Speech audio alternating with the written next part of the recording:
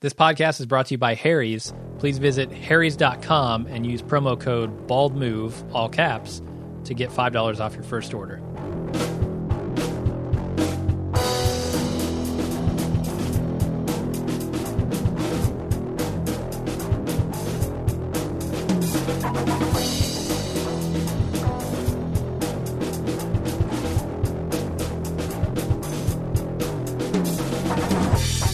Welcome to The Watching Dead, the officially unofficial podcast for The Walking Dead on AMC. I'm Jim. I'm Aaron. And today we're talking about Season 6, Episode 12, entitled Not Tomorrow Yet. It feels like tomorrow for me. It feels like The Walking Dead has turned a page. Turned a page? Turned a lot of pages, actually, over these last few episodes. Really kind of burned through some comic material, some good stuff, and they're getting to the fucking point, and it's all just working. The dawn has risen on a new day, and by dawn I mean 3 o'clock in the afternoon. Right. We skipped dawn entirely, even though it made no sense in the plot. But no, I mean, by my accounts, they've had 3 solid to good episodes in a row. So, it happened.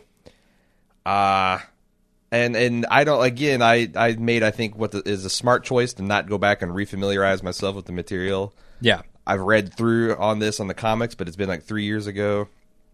And I understand that this episode isn't a lift from the comics. This is kind of an original plot. So I think that, that's always been a problem that they've had when they go off the page. But I thought this was really excellent. Mm-hmm.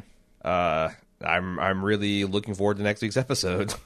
Yeah, no, it's shocking coming off of last half of the season. I mean, how they swing the pendulum back the other way for me. That's always been frustrating for me when people critique our critiques of The Walking Dead. It's like, as a hate, it's like, no. I mean, it's not like The Walking Dead stopped doing stupid shit. There's still stupid shit in this episode. Right. But things are happening that I'm personally invested on and I give a damn about because it's happening to characters that I care about, and there's actually moving things, and the world's getting larger. And there's conflict that's more than just about people talking about their feelings in a post-apocalyptic wasteland. In ham-fisted, this is what I like. Terrible dialogue. This is what I'm talking about. I don't have to. It doesn't have to be Shakespeare, but this is right. This has been so much better from just a plotting and pacing standpoint. And I also got to give credit where credit is due because I shit all over Nicotero for the premiere of this half season, and he directed this episode, knocked it out of the park. Oh, okay, good. So good for you, Greg.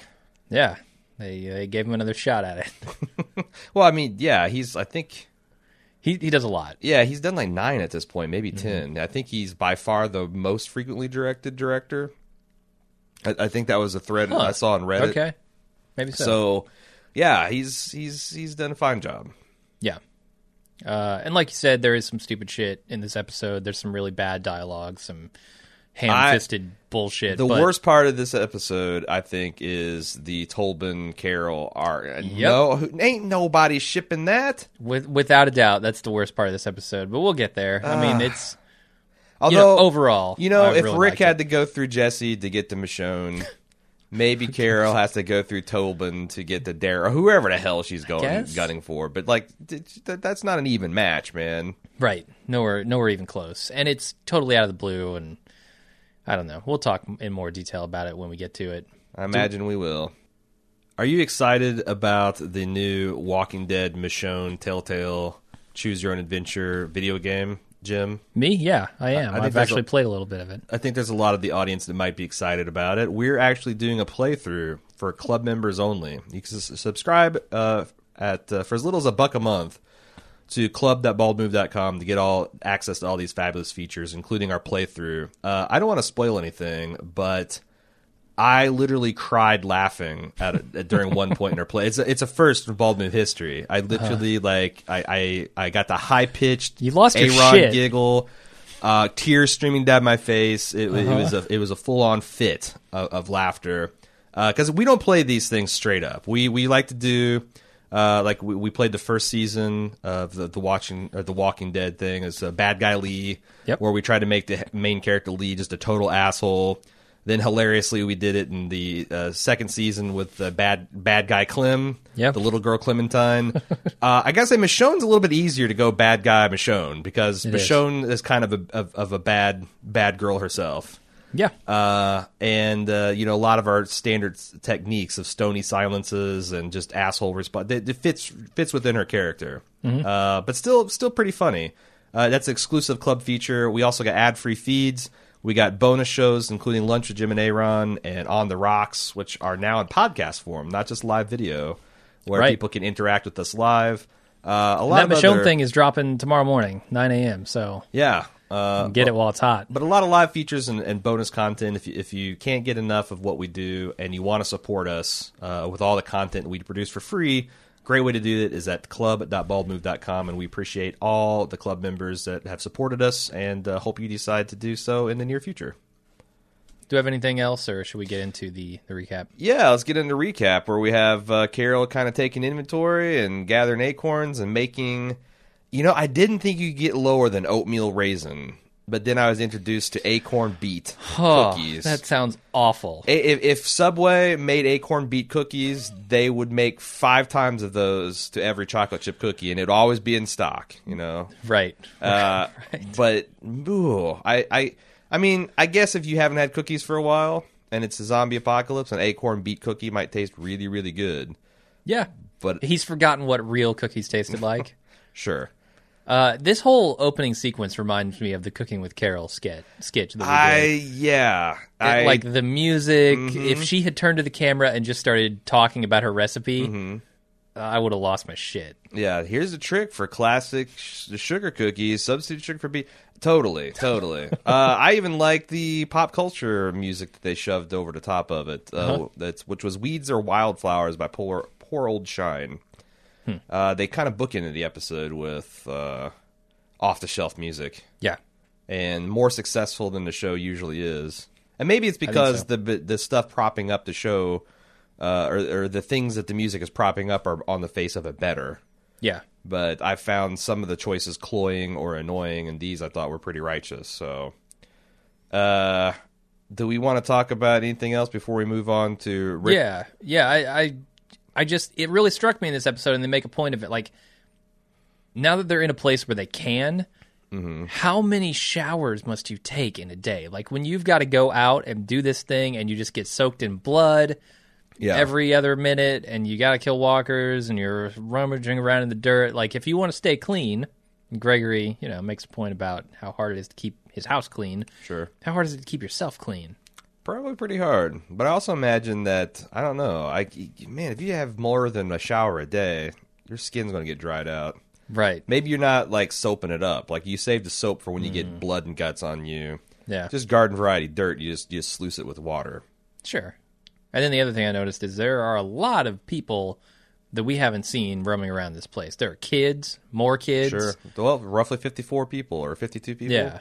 So I was glad that after saying that, they kind of showed us some of these people lurking in the background, both here in this opening scene and also in the town hall meeting. Rick drives through, says that they got a month's worth of food, which quantifies kind of the haul. That's a lot of food for 54 people. Yeah. And how they're having a meeting for an hour that they're going to have to fight. We find that Carol saved a final cookie for someone special. She places it at the grave of Sam as Morgan comes up to chat her up, which satisfied some curiosity I've had that, no, we haven't missed a big talk. They've deliberately not spoken about it and outlined plausible reasons, or, I mean, they don't come out and say it in the episode, but you've got some ideas of why this silence has kind of held for so long, and they don't make me want to kill myself. So that's all good. No, it seems to me like, I don't know. They're both, headed toward some kind of middle ground here, potentially. They're both having real issues dealing with that fact and the things that they've done. But I liked it, and I thought it was kind of also great how subtle it was that Carol's dealing with this Sam thing. It wasn't a fucking conversation with somebody like, oh, I can't believe what I said to Sam before he died. Like, that could have gone horribly wrong. I think it was subtle enough. They do go to that well a bit with Carol and Tobin about the mother thing, which made me really grit my teeth, because there was a lot of subtle things about Carol and being a mom and her and Maggie that didn't need the fucking Tobin shit to underline it in red. And also, I don't like Tobin. he needs to die from a zombie bite pretty quick He might. to save Carol from his boring ass tapioca self. Yeah. So we get to what did you think of Morgan? Every time Morgan opens his mouth, he says something stupid. This week's exhibit is I tell you why you haven't told anybody what I did. You didn't want to tell anyone because it's kind of like you did it too. What the fuck does he mean? And I like Carol's just, no, it's not. Like, not only is that a stupid reason, but I don't want you to think that that's the stupid reason, because people can believe all kinds of stupid things and be guilty for all kinds of things. Right. They're not, but her just outright, no, it's not. Like, don't be stupid. I like that. And I don't even know what Morgan was trying to say here.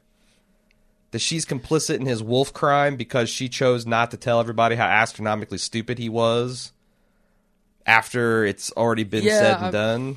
I don't know what Morgan's point is, but I'm not actually 100% sure. And maybe I'm just dense. Maybe I'm just not figuring this out. But why Carol is having this change of heart, I'm not totally sure on that still. I don't think we're supposed to be, but I do think that there are some interesting lines of evidence in this episode that we'll talk to. Mostly with the conversation she has with Rosita a bit longer, or a bit later in the episode. Mm-hmm. So at the church, Rick outlines Maggie's protection plan. And, of course, the only dissenter for rolling in and killing everyone is Morgan, as you'd expect. And, you know, I'm glad that no one in the group listens to him, because his plan of we should just talk to these people, that's the MacGruber style. Like, give away your only shot. Your own is you don't the have element strength of in surprise. numbers. No. You don't have you don't know knowledge if you about do. their community. Sure. You don't have anything that might help you along the way except for surprise. You have the element of surprise. And Morgan wants to give it up. Yeah. That's fucking stupid. Thank you, Aaron, for standing up and saying, fuck you, Morgan. Sure. We're doing this thing. I do like the subtle character thing they did with Tara. And she, if you missed it here, she outright said it when she's confessing to the priest and Jesus. But when Rick says we just go in there and we kill them all, it cuts to it must be said, a visibly pregnant Tara. Right. Being very uncomfortable. Because this has got to sound very governor-y. Absolutely. Yeah. The other thing I like about this scene is Rick understands Morgan's position and isn't forcing him to do the things that he doesn't want to do. He's utilizing him in other ways, which I feel is good leadership. Yeah. You know, we don't all have to kill, but the people who are going to stay here, they have to accept it. Yeah. And they have to also help out in their own way. Yeah. Good stuff. Then we see Carol writing in a notebook where she's got a couple of tallies listed. RKDL, Terminus Courtyard, Candlewoman, and W's. Now, I've got answers for all these. I do too. Except for the R. Who the fuck is the R? I forget. That's Lizzie and Mika's dad, Ryan or Ron, that she mercy killed because Lizzie couldn't. All right. I'm not remembering that plot, but sure. That was kind of the very big genesis of the prison plot. Well, not the genesis, but it had to be at the beginning because we don't get post Woodbury burning down part of the prison plot. Okay. And then K and D, there's obviously Karen and David, the two sick people in the prison that she killed that got her banished. L, obviously Lizzie. Yep. Terminus Courtyard, random 3 people. And that's like, question. I blew up a fuel tank. I killed a lot of people. Let's call it 3. Do you even feel bad if you don't know their names well enough to write them down individually? I don't know. She killed Candlewoman, who I think is Tasha Yar, right? At Terminus. But okay, why would you make a distinction between the Terminus Courtyard and Candlewoman? Because she knew her name. Well, she had a nickname for her. But like but I'm saying like Terminus Courtyard, and it was more personal, right? It was like 1-on-1, she killed her. But why is there a 4 after Candlewoman? That's a really good question. Because she writes that 18, which is a total of all of these numbers, plus if you count the RKDL as 1. Yeah, and the W's are obviously the wolves. The W's are obviously wolves. I don't know why. I don't know how she's keeping track of these bodies in her head with the Terminus Courtyard Candlewoman, but I do feel like that. Yeah, that had to be Denise Richards. It's got to be because we kind of were talking about all the candles in that room. Sure. But I don't know why 4. Strange.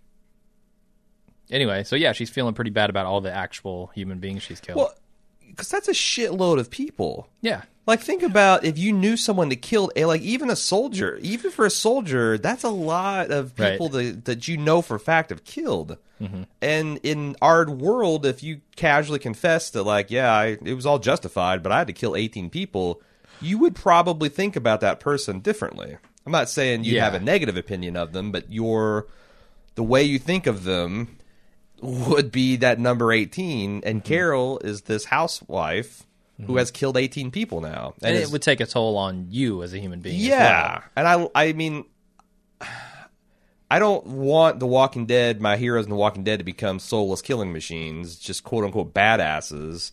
I like the fact that they do what they need to do despite the human cost on them. Right. But I like the fact that every once in a while they acknowledge that even for people like Carol, who went so far into the maniacal badass that she's starting to threaten children with zombie death, that she's still, now that things are kind of calmed down, it's bothering her. Right. And okay, so the apocalypse hits. Like, you don't throw all that out the window, but certainly, like, when you're doing your calculations, there's an apocalypse constant that you have to throw in the formula, right? When you're calculating how horrible it is to kill all these people. So 18 is still, I feel, a high number for actual, real, living human beings. Well, you got Glenn, who has killed 0. Right. Sure. He's the other end, the other extreme. Although I would say Carol has not killed the most by far. Oh, I no. think Daryl Rick or Rick. Daryl. Yeah. Or maybe Michonne. Abraham probably has killed a lot, Michonne. too. Michonne kills a lot of walkers. Yeah. Abraham probably kills, a lot of human beings. But I think that, I don't know, it's really interesting. And also the fact that she started this housewife mom persona to get an edge on the Alexandrian people, but now she's doing it earnestly. You can see her smiling in the kitchen while making these cookies. Yeah. I like it. Like, that's the one part about the Tobin conversation that I like. Well, let's just wait because we're almost there. Okay. Maggie announces to Glenn that she wants to come along with the group that assaults the place. If nothing else, she can be a perimeter guard. And she says, hey, I'm the one that made this deal, and I have to come. I have to be there. You can criticize this decision, but I understand where she's coming from. Like, it's hard to know when you're a leader when you need to lead from the front and when you need to lead from the rear. Right. It seems like an obvious thing to say, well, you're pregnant. You know, what can you really do out there? Are you going to be a bigger liability? But it doesn't rise to the point where I'm rolling my eyes or criticizing. I mean, it seems like it's kind of a natural thing for a leader in development to kind of struggle with. Yeah. No, I'm with you. Feels natural. And ultimately, it's her decision, and, you know, Glenn might have a say in it, but nobody else really does. Carol makes a late-night visit to Tobin. I think she's just walking around smoking, and he happens to be up, too, because he's worried about this whole invasion thing. Right. Got another one of those. Not for you. And she starts off so cold and mean to him. I think that's kind of their relationship. Right. I think she's just blowing him shit for the sake of it, but this conversation takes a turn, surprisingly. I don't understand where this... I don't know why they felt like they needed to just do this. Right. Like, this could have been the start of, Tobin's interested in Carol. How do I feel about that? We'll see how it develops over the weeks. But just to go from 0 to, you know, I mean... It doesn't make any sense. Because we've never seen them, like, playing around or being happy together. Like, we haven't seen anything that would cause me to think there's any kind of relationship there. Why just jump into it with both feet? I wonder, though, if... Because I thought about this a lot, because I hated the idea, and I thought about why I hated it. But if I look at it from Carol's point of view, as this woman who seems like she's naturally happier. I mean, she obviously can kill a bunch of people, but she seems like she might be happier in this role of caretaker. Tobin is a very gentle man. Right. He's adverse to killing, he's adverse to violence, but he's industrious. I can see how, with her experience of Ed...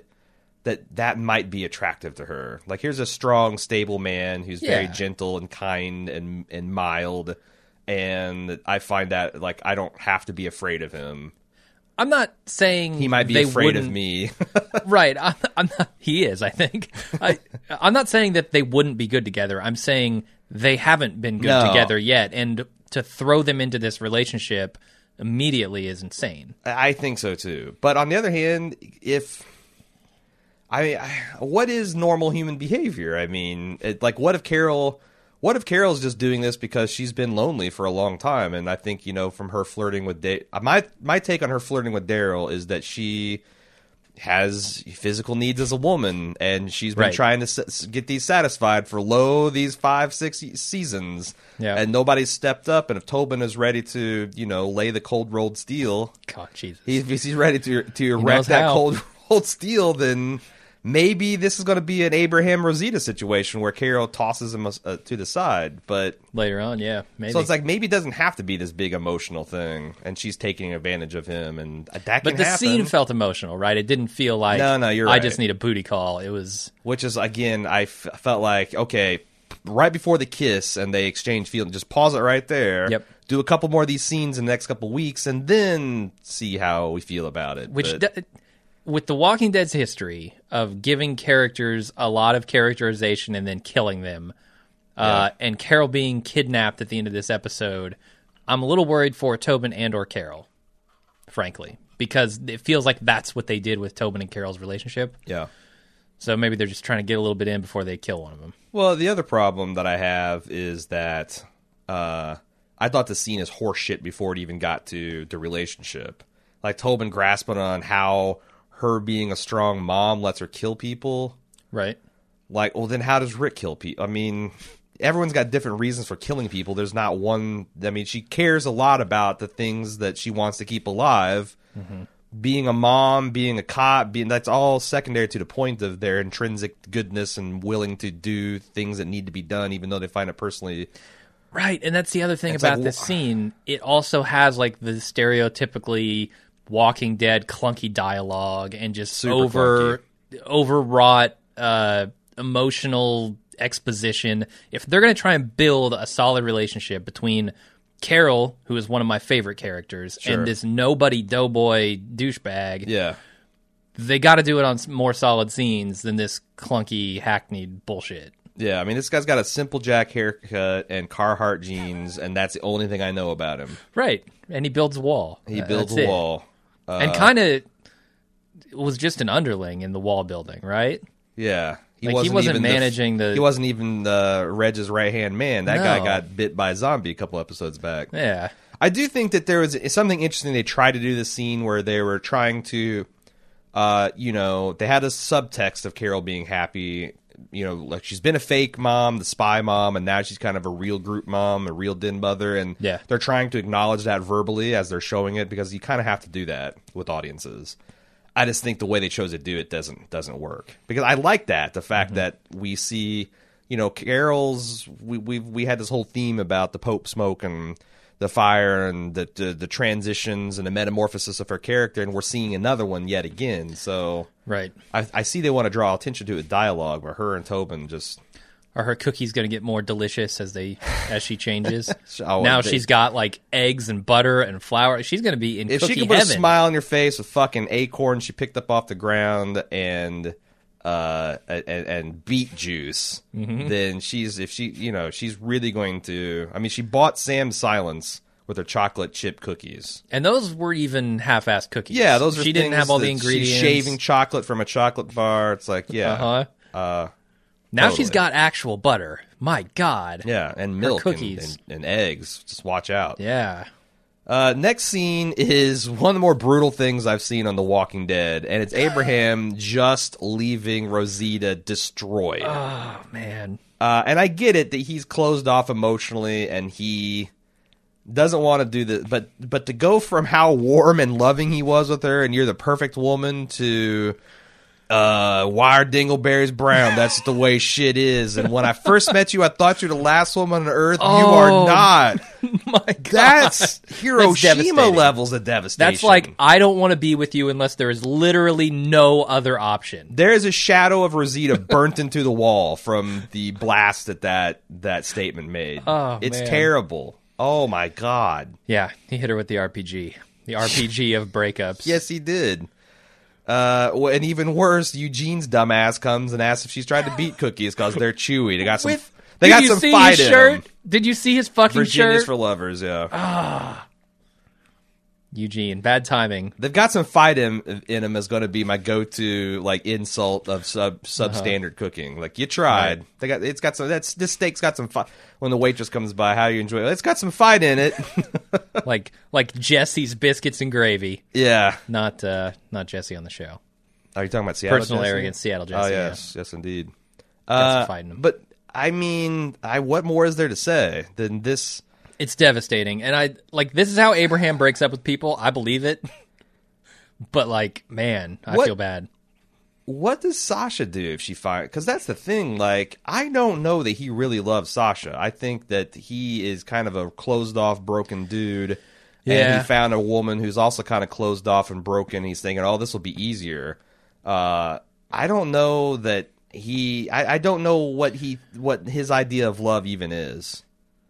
Yeah, I don't know. Everybody kind of wants somebody that understands him, right? And I feel like Rosita doesn't have much cause to understand Abraham, whereas Sasha might have a little bit more. Although they've been traveling together for thousands of miles and hundreds of days. I mean, I'm just saying that how the fuck does Abraham know Sasha better than Rosita enough to... That was my whole... It's like, you know, grass is greener on the other side of the fence is a lot more complicated when there's not that much fence and not that much grass left. And okay, I'm not quite following. And again, like, I don't know what this...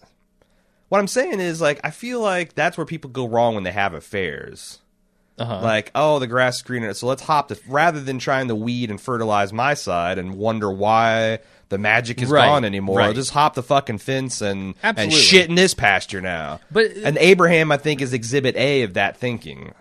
I don't... Maybe so, but also think about the idea that of what he says. You know, when they got together, it wasn't a conscious decision of his. It was literally like, well, this kind of just fell into place, and that is what it was. And now I've actually thought about this, and I have a choice that I'm making, and it sucks, but I'm doing it. Yes. So this feels a little bit more real than, you know, the always kind of just boning thing we thought that Rosita and Abraham were doing.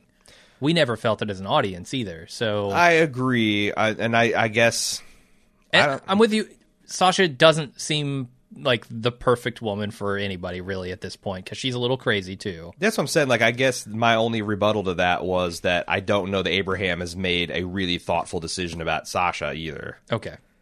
He went on a mission and dressed up in dress blues and decided, you're my next mission, and that's the way it's going to be. Now, yeah, I think that last week's having, you know, Abraham and Rosita be so sweet to each other was a deliberate choice to make this completely devastating. And I'm fascinated in this, you know, because this is the kind of shit that's going to... If you're going to reboot human civilization, one thing you're going to do is break up with people and leave people. And it's not going to be because people are dead. It's just like, I don't like your face anymore. I don't like the way your cookies. Yeah. We're out of butter and eggs. Now it's all beets and acorns. And what will this do to a group of 52 or 54 close-knit survivors? Right.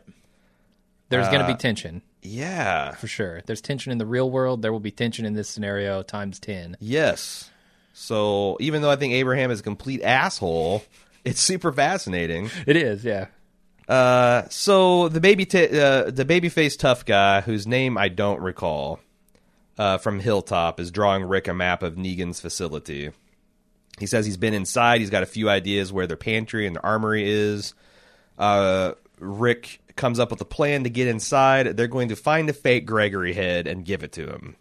Do they make that explicit in this scene? Okay. They don't. But I remember us scratching a head, but I like the way they unveiled that plan. Yes, this is pretty good storytelling. Because they later pull up and honk their horns, and I'm like, are they trying to get the attention of the Saints? Yeah, this seems crazy. The Saviors, rather? What? I don't know, man. Yeah. I was puzzled at that point, but on second watch, it makes total sense, and it's really kind of cool. And it actually made sense as we were watching it the first watch. So, well, I missed a bunch of lines. Well, that's the way we do the live watch. Right. Anyway, Tara and Denise say an awkward goodbye. Tara kind of blurts out, "I love you," which we talked about as her MO on the live cast, because she just like show up. Oh, let's couple up then. Right. However, they make it another added dimension when you find out that she was really just saying this to cover something, to cover a little piece of awkwardness between them, which I thought was good. Right, and I don't know. In some ways, I wish that wasn't the case because I feel like in these scenes they're so good together. Sure. It's just like it feels so natural. But then when I know like Tara's lying about stuff, it's But I feel like that's all natural too. Like people do that thing, and Denise, like she Right. clearly has feelings for it too. But it's like she's also kind of more logical, I think, and it's like, well, it's right. I you feel make like it back and normal, yeah, in this situation, whereas Tara's gung ho. More hilarious hiding of was Alana's. Did you see that? Yeah, She's Alana literally Masterson. standing in front of like a dish dryer, and like this giant plate is right dead center over her belly. But you can tell, like you can see the weight on her. It's No, not like yeah. No, she's like totally pregnant. where'd all the food go? Oh, Tara must have been eating it because she's put on like 20 pounds in the face, and obviously it's because she's pregnant. Yeah. But the show, it's so weird to see that. I think it's almost they're having fun with it because that Yeah. dish is placed like an Alfred Hitchcock type outline of You're what right. she would look like if the thing was not there. And I thought there's a lot of like, I'm not going to say unintentional comedy. I think it's intentional staging comedy. Like Like- an Austin Powers skit, right? Yeah, like you've got the start of a joke. You got a priest, Jesus, and a lesbian in the car. Yes. And the fact that like Tara is confessing to a priest and Jesus is literally in the back seat listening. It's there. I mean, that stuff is really fucking funny. Shouldn't she let Jesus drive? Well, he's more of a co-pilot, Okay. maybe more of a back. I would say let him Jesus is take my the wheel. backseat driver. Yeah, well, sure. When you're going YOLO into the Saviors, I would say let him take the wheel. Well, she's got that kid. She's got that song because she's pregnant. She just needs to slip on some black ice and then throw her hands up and say, "Jesus, take this." No, Right. fucking counter steer. That's what Jesus is going to be screaming. Steer into the skid, goddamn. Anyway, It's the only way you get traction. so that's that. Rick and crew, as we mentioned, pull up in their cars and they honk their horns, which I buy their plan, but it seems awful fucking risky. Like, how do they know there's not a pack of saviors about? I guess this is the battle group, so if that happens, they're ready for it, but, Right. I mean, these are all of the badasses. Sure. I mean, Save Morgan. Carl. Morgan is a badass. Save yeah, Carl Carl's Morgan. not there, but Carl seems like he's embraced his role of, like, I'm the guardian of the soft people back home. yeah. And it kind of started as guardian of little baby ass kicker. Sure. And has morphed into a natural thing with him in the town, which I like. But yeah, this is the biggest display of force we've ever seen from these guys. Yeah. And it is impressive. So I guess if they're ready for trouble if trouble came, but it also kind of be like fuck their plan. But they Yeah. this I guess it's a calculated risk. Yeah. Gabriel indicates that he is ready, and are you ready to embrace him as a badass on the show? Because I'm not sure I'm ready to forget some of the shit he's pulled. Right. I'm not quite there. The speech he gives later on goes a significant way toward showing at least his mentality, if not his skills. Yeah. They need to do a little bit more work with him. Yeah. But they could definitely bring him around. He's on the right track. Yeah. He's on the right track. And then there's a Rosita and Carol conversation about Morgan. How much of this is Rosita being pissed with Abraham and blowing off steam, and how much of it is her being legit infuriated with Morgan towing his pacifist line? There's a lot of complex interpersonal relationships going on here. Yeah. Like, Carol has told everyone that we're going to keep Morgan's little dalliance with the wolf a secret, partly to spare him the group's ire, and also to cover whatever Denise's. I have no fucking clue what they're Like talking the Denise about. was going to get their doctor was going to get the wolf medical attention, and using that to basically barter her life. Like, what did gives a she do shit? wrong? She did nothing wrong. No. I mean, and this was like right before the wolf then saved her life. Like, Yes. come on. She did nothing wrong in this Now, scenario. I wonder if... that's all from our perspective that we got on Denise and the wolf, and no one else saw that. So maybe, Maybe. they're thinking that she's... I don't know exactly, but I was like, why? Blaming Denise for anything seems pretty shitty to me. Yeah. But, whatever. But I don't know. Carol, why is Carol trying to... it's almost like Carol has turned around and said, like, we need a person like Morgan to advocate the pacifist solution, or what are we doing this for? Yeah. There's something that's changed about there from I should have killed you to you are you're like you're like the loyal opposition. Yeah. I just don't quite get what's going on with Carol exactly. It's kind of like I know it's mixed up with Sam. I know it's mixed up with all the killing she's done and feeling remorse about that, but I guess I don't understand the root cause of it. If maybe it's just cumulative, you know? I don't know. I mean, that's kind of like my social theory is you need all types of people to make the human experiment work. Mm-hmm. Like you can't just have belligerents. You can't just have peaceful people. You need a mix of those in civilization because your society is going to go through times of good, times of times of plenty, times of deprivation. They're going to go through times of war, times of peace, and those kind of wax and wane. But you can't just eliminate one side, or you're going to be a less resilient species. Maybe this is a commentary on that Carol has seen the wisdom of, like, hey, I got in a pretty fucked up place by just going after vengeance and protection and safety. We need someone like Morgan to talk us down off that ledge if we ever get there again. Yeah, maybe. I don't know. It's slightly confusing to me. So I do feel like that we're going to have another big scene with her and Morgan and maybe Denise as well, which is I was hoping for. So I guess I'm pretty excited with the possibility of that hanging in her future. Yeah, I wonder if it could tie into Tara. So I feel like their conversation they had earlier where Tara said, I love you, and Denise refused to until she got back was fairly ominous. We should talk about this. I don't like the fact that she's delaying this very important thing when Tara's going on a very long trip. She's going to go right from, like, that seems crazy. Like, I get efficiency and all, but you're going to go right from the raid that may or may not work to varying capabilities to the 2-week raid. That seems hard on the body and the mind. Yeah. Yeah. But it also seems hard on the plot, where I don't know if I expect Tara to come back from this thing. Especially now that Denise is guaranteeing a profession of her love as soon as she does. No, I feel like this conversation is the equivalent of a police officer in a Lethal Weapon movie saying, it's the last day. Oh, it's the last day. I got my retirement watch. They served me the cake. Yeah. Just got to get through the rest of the day, go home to my wife and 6 kids. It's going to be great. No, you're dead, man. There's going to be some falling down type shit happening. Yeah.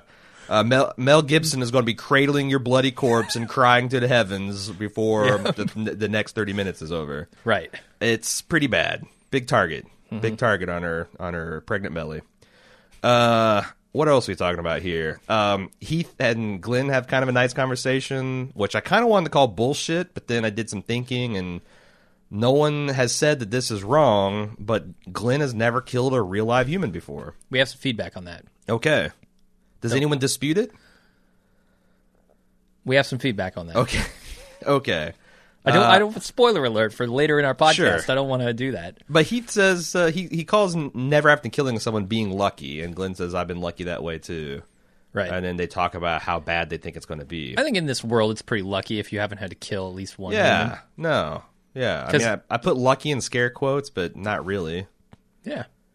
No, they're right on. It's lucky that they haven't. So, but I thought the conversation itself was pretty good. Yeah. Rick does a final briefing, says, hey, this is how we're going to eat. We got to do this, even if we find it distasteful.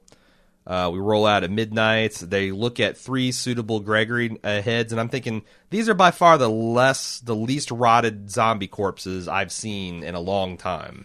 Yeah, they should have got some more disgusting ones to mask that it's not Gregory. Well, I guess you could say that anyone that would be so decomposed that it wouldn't believably look like Gregory, that they're only bringing back the 3 most likely freshest candidates. Right, he would be fresh if they killed him. And Jesus says, well, it's a good thing we're going at dark because none of this one guy's got a pretty fucked up nose compared to Gregory, and Rick just picks it up and polishes it up a little bit.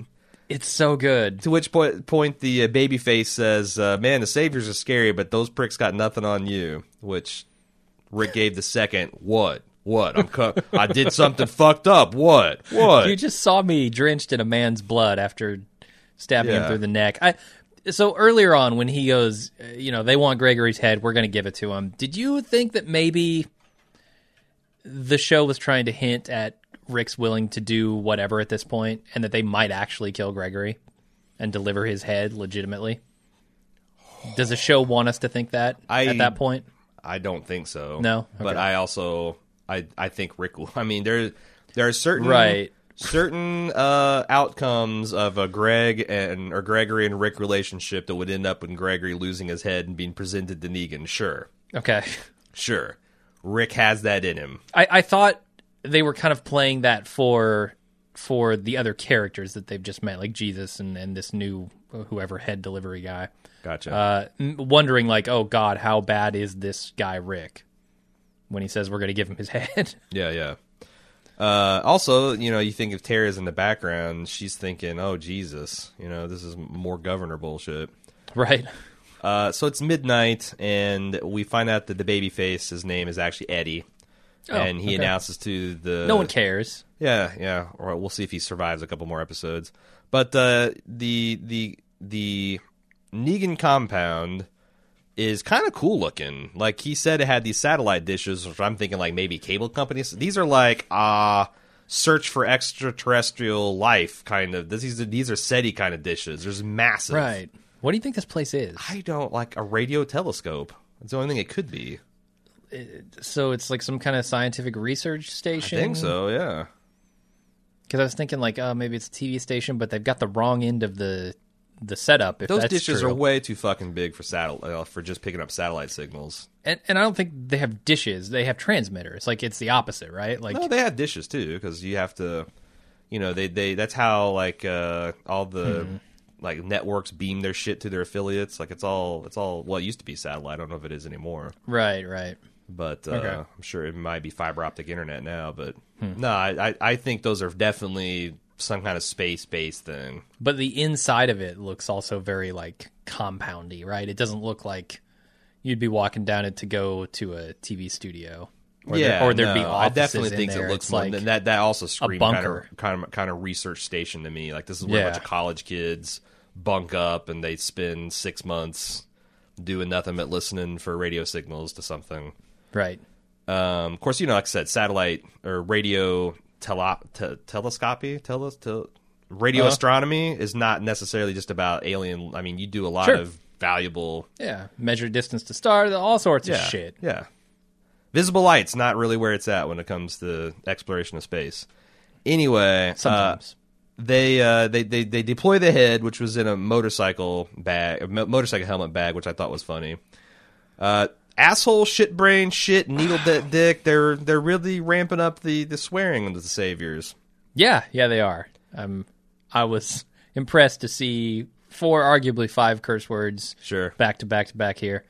I also thought it was funny that the saviors also seem like they're just completely like. If you think that Rick is bad, these guys are doing the, making the corpse speak. Oh, little bitch broke my nose, wah. Right. And just being complete hostile for no point. Like, they're really painting a picture of these guys. Between the biker gang that got blew up in the season premiere and this, you're getting a very good feeling about these saviors. And a pretty unique feeling, too. Like, we haven't seen much of this in the show. Like, even the claimed people that Daryl runs into weren't really like this exactly, Yeah. Well, They were bad guys, mostly. Plus, they didn't really swear. Donkey lick is not any... I mean, it's a vulgarity at best. Right. It's an absurdity is what it is.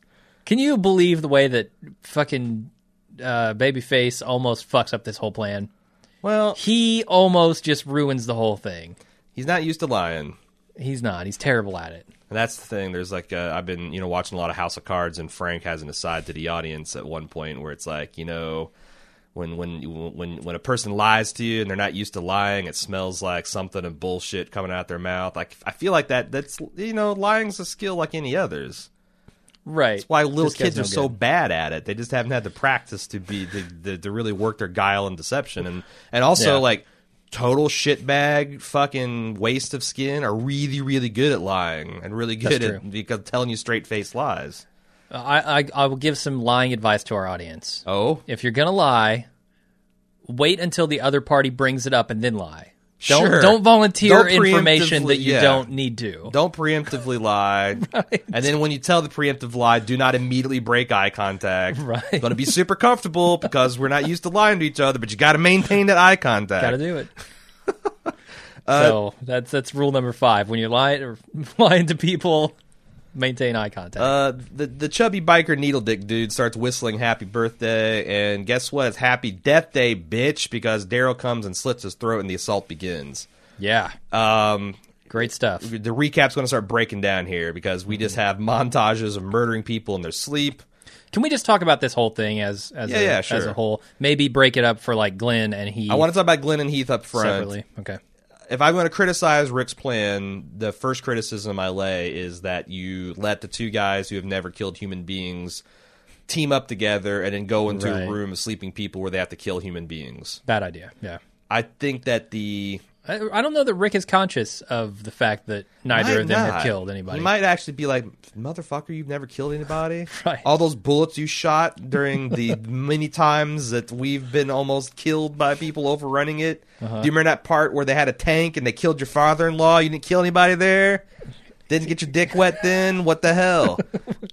Yeah. Right. Sort of a what is this situation. Sure. It's like announcing into your high school locker room that you're still a virgin. That's a terrible idea, It's just, yeah, even if it's true and it's nothing to be ashamed of, that's not the environment you want to make that announcement in. I actually thought the job that they did is showing Glenn like being clearly affected by, I mean, that's cold-blooded shit. Yeah. Like maybe this guy is the worst of the worst, or maybe he's the Tara in the group. Well, he just got a knife in his brains, and you're never going to know. Right? No, I mean, this is like the most intimate way to kill someone. Sure. Aside from Saving Private Ryan shushing them to their deaths. Yes. I mean, this is it. What did you think about Glenn sparing Heath that same... Good for him. Like, he got a taste of it and then immediately went over and said, you don't need a taste either. The flavor's not very good. These are like Carol's acorn cookies. I think it was kind, but I'm kind of surprised that Heath let him do it. I thought that I thought when we were going to see some growth in Heath, not killing someone's growth, but you know what I mean? Like, you're going to see... growth. Yeah, you're going to see the kind of post-apocalyptic growth from a character, and Glenn took it from him, which... I think that's what you expect Glenn to do, but Heath is like, no, I kind of expect him to go, no, I got this. Kind of to share that moment with Glenn, to say, look, you had to do it. Yeah. We all have to do it. This is like, I'm going to eat this food. This is my weight to carry as well.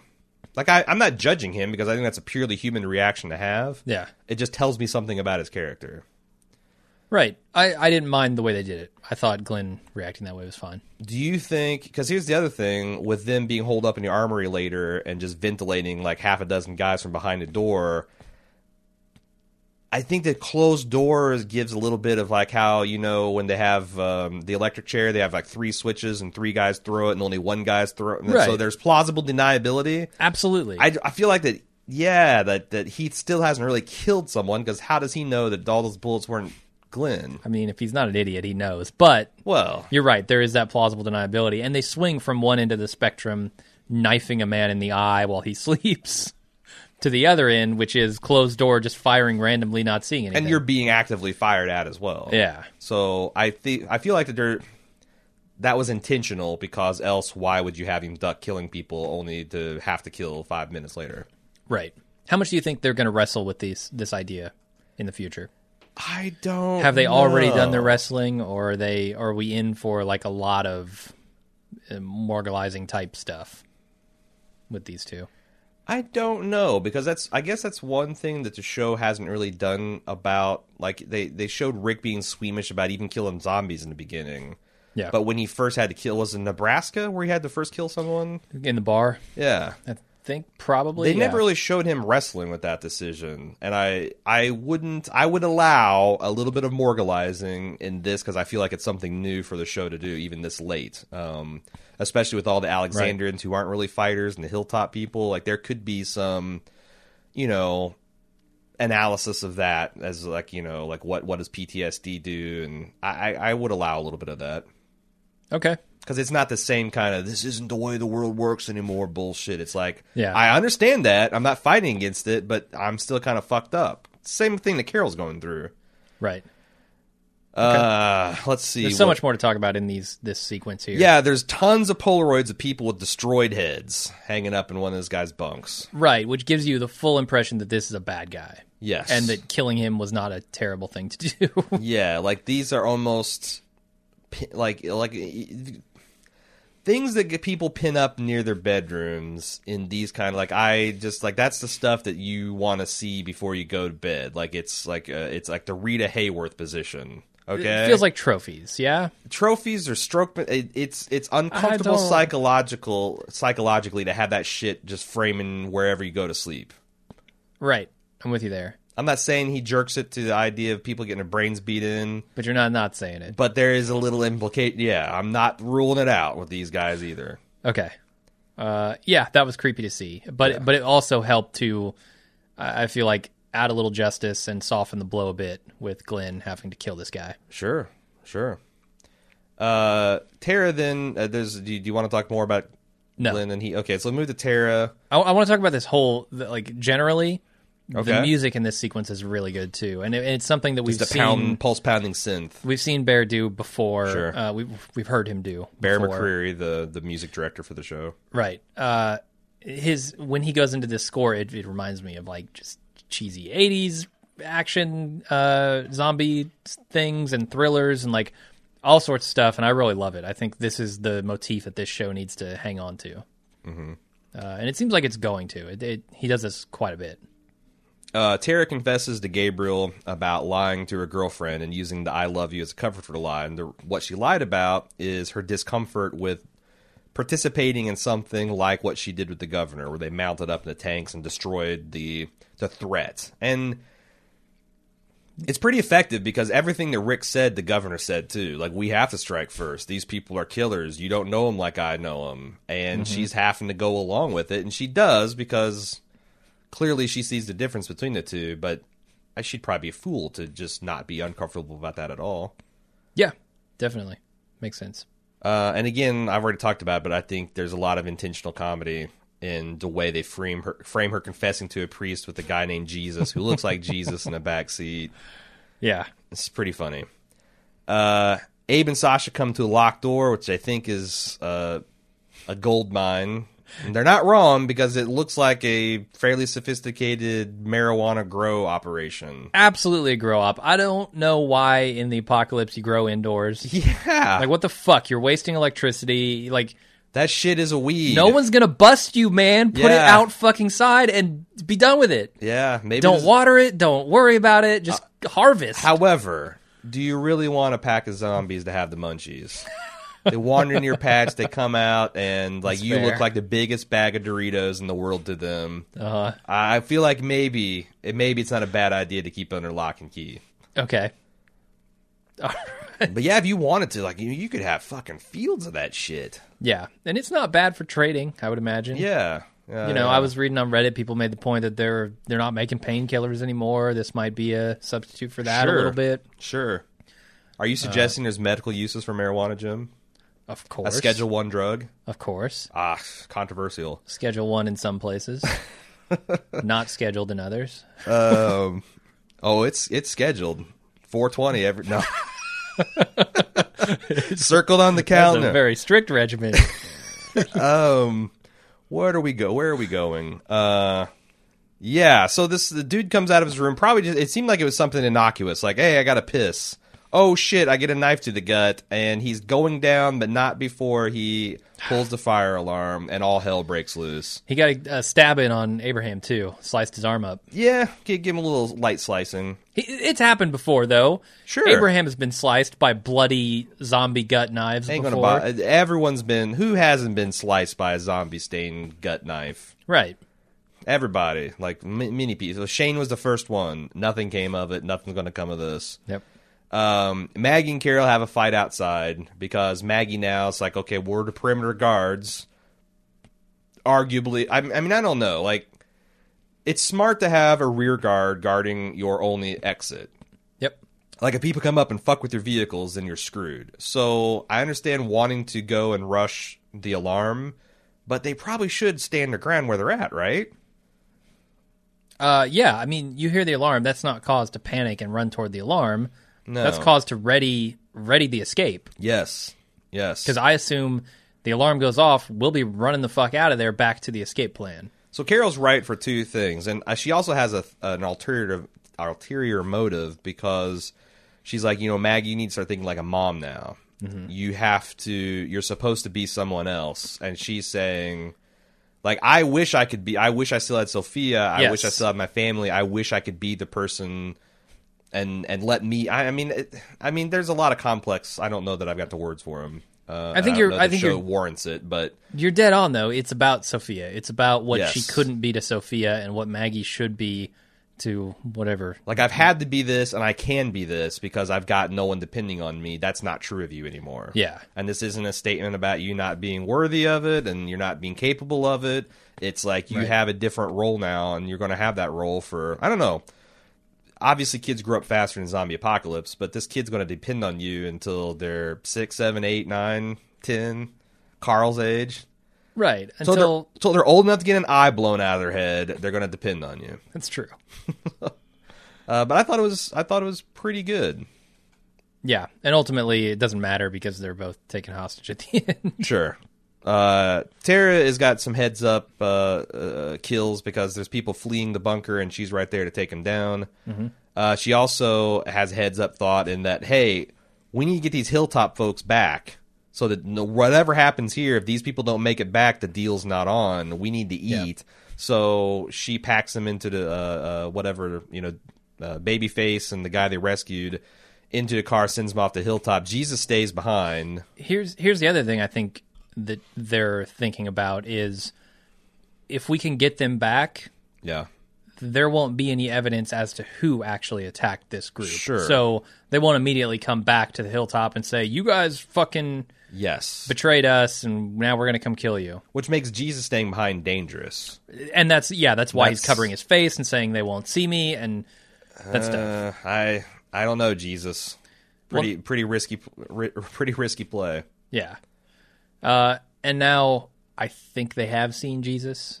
I mean, at the end, maybe he's still got his face covered, but you think that Jesus is one of the most recognizable people from the Hilltop, and he seems to be a community leader. If they're able to see Rick well enough to identify the make and model of his gun, they probably have Jesus made too. I think so. The make and model of the Lord of Hosts. Anyway, one more thing about Glenn and Heath that I wanted to talk about. Okay. That is stupid, and it's only done because it's TV and it's not real life. When they go and they shoot up all these people through this door, they just stand there. They just stand there, not waiting to see if bullets come back, not ducking, they should be hit not they should reloading their goddamn deck. guns before they open the door Yep. to potential death. Yep. More potential gunfire. They come on. Yeah. Come on. And it's only TV, and we know everyone on the other side of the door is dead because it needs to have that impact. I don't like when they do stuff because it still has that impact if they reload. I buy Heath doing that. Glenn, though, is smart enough to... Yeah. He's been around the block. Come on, Glenn. But, I mean, can you... Like, this is the first time Glenn's killed people, so maybe he's jacked up and not making great decisions. But it's not the first time he's killed people. He just killed somebody But what I'm saying two people moments ago. But that he was visibly affected by that, and maybe he's not thinking straight. I guess. I just hate to see that kind of stuff. No, it'd have been cooler if they did that from, like, they hit the deck and from their backs were just... Because you don't need to, like... This is the one time where you don't need to fucking use your sights, guys. Right. I've seen you guys shooting from the hip clear enough that you don't... So just get on the ground and spray up, Uh-huh. Try to hit these guys. And reload before you open the door. Be prepared. Another good plan. So Rick is absolutely rocking and rolling with his rifle. He's just mowing down saviors. Like, there's a scene of him killing like a half dozen guys in a hallway. Yeah. Aaron stabs a dude in the gut and he says, if it wasn't us, it was going to be you. What the fuck does that mean? Apologizing for killing this guy. But literally, what does that mean? If it wasn't us, it was going to be you. He says those words? Those are those words. If it wasn't us, it was going to be you. Like, they would have got themselves killed if they didn't kill them? If it wasn't us killing you, you would kill us. It was just... Or it would have been you killing you? Kinda, yeah. I don't know. There's a lot of ways you could parse that, and none of them made a lot of sense. That's a strange line. A nice shot of Rosita exploding dude's head and splattering the camera. Yeah. Can we talk about that briefly? That's something I don't think I've seen them do before, and I wonder if that was a happy accident with like a squib going off and landing on the camera, like we've seen in like Breaking Bad or Better Call Saul, where they see something cool and they use it in the editing, or if that was intentional. If the camera got sprayed by a squib or a blank or anything accidentally, that says a lot of disturbing things about the safety of their set. Because so they'd have a cameraman that close to... People have been killed with blank. I mean, they usually... That's one of the reasons like a lot of people give them shit about using digital gun effects. But when they're doing that, it's usually because they're firing towards the camera, and that's the only safe way you can really do it. So right. I think I'm going to choose to believe it was intentional. Because if it's not, like, oh, Jesus. That was a visual effect added later. Yeah. Or maybe. They had a plexiglass in front of the camera, and they planned it all out to be safe because, yeah. Sure. But it was still cool. It's something we haven't seen before, and I liked. Some people said it felt a little too video gamey. It did feel like that, but not in a bad way for me. Yeah. So what else we got? It honestly made it feel a little more chaotic. Like, blood's just going everywhere. We've talked about most of this invasion already. There was a scene between Gabriel where he does a little Boondock Sainting, a little bit of Pulp Fictioning on this guy. Yeah, getting a Jules vibe from him. I don't know if he was spouting real scripture or fake scripture. No, but it's from the last. That's what Jesus was saying to his disciples during the Last Supper. It's cold-blooded shit to say to somebody right before you kill him. Sure. And they go out and it's morning, and I wish we could have gotten a blood red sky. Man, what? Can't you wait? Right. Can't you wait for a decent actual dawn for them to come out into? That would have looked so fucking cool. And with the name of this fucking episode and Jesus' line about it, this is the next world. Like, yeah, coming out to a fucking dawn would have been pretty sweet. A literal dawn would have been absolutely beautiful, both visually and thematically. And they don't fucking do it. Instead, they do this jump ahead cut to broad ass daylight in the middle of the afternoon. Yeah. How long were they in that building? Did they clean up all the bodies, or were they like hiding the corpses? I wonder if they really had a compressed shooting schedule, because I saw some more unintentional rain this episode. Really? Where Carol was delivering her cookies in the first round when they had this shot of her talking to Tobin on the front porch when it was daytime, that you could tell it's raining in the background, even though clearly from her dryness and just walking around, it wasn't supposed to be. Yeah. So I wonder if maybe they wanted to that, but just they had so many days of storm that it was... That seems like a quick thing to shoot. Yeah, it's like it's a conversation, it's a motorcycle fight. And I know that they like to silo this shit up, but I feel like all you need is, a second camera unit that captures that dawn sequence, and then there you go, you got it. Like, and it can be shot anytime in a 60-day window. Right. But you do have to shoot that whole sequence, like the motorcycle fight, everything kind of from that. Yeah, I guess it has to be during dawn. Yeah. And people I've seen in feedback are giving us shit about giving them shit for things that are they view as inconsequential, like day to night cuts. No. Who really cares? Here, that's art. Right. This is not. I'm not complaining about it because it is error in continuity. No. Fine. I don't care about that shit anymore. It's a missed opportunity to make it awesome.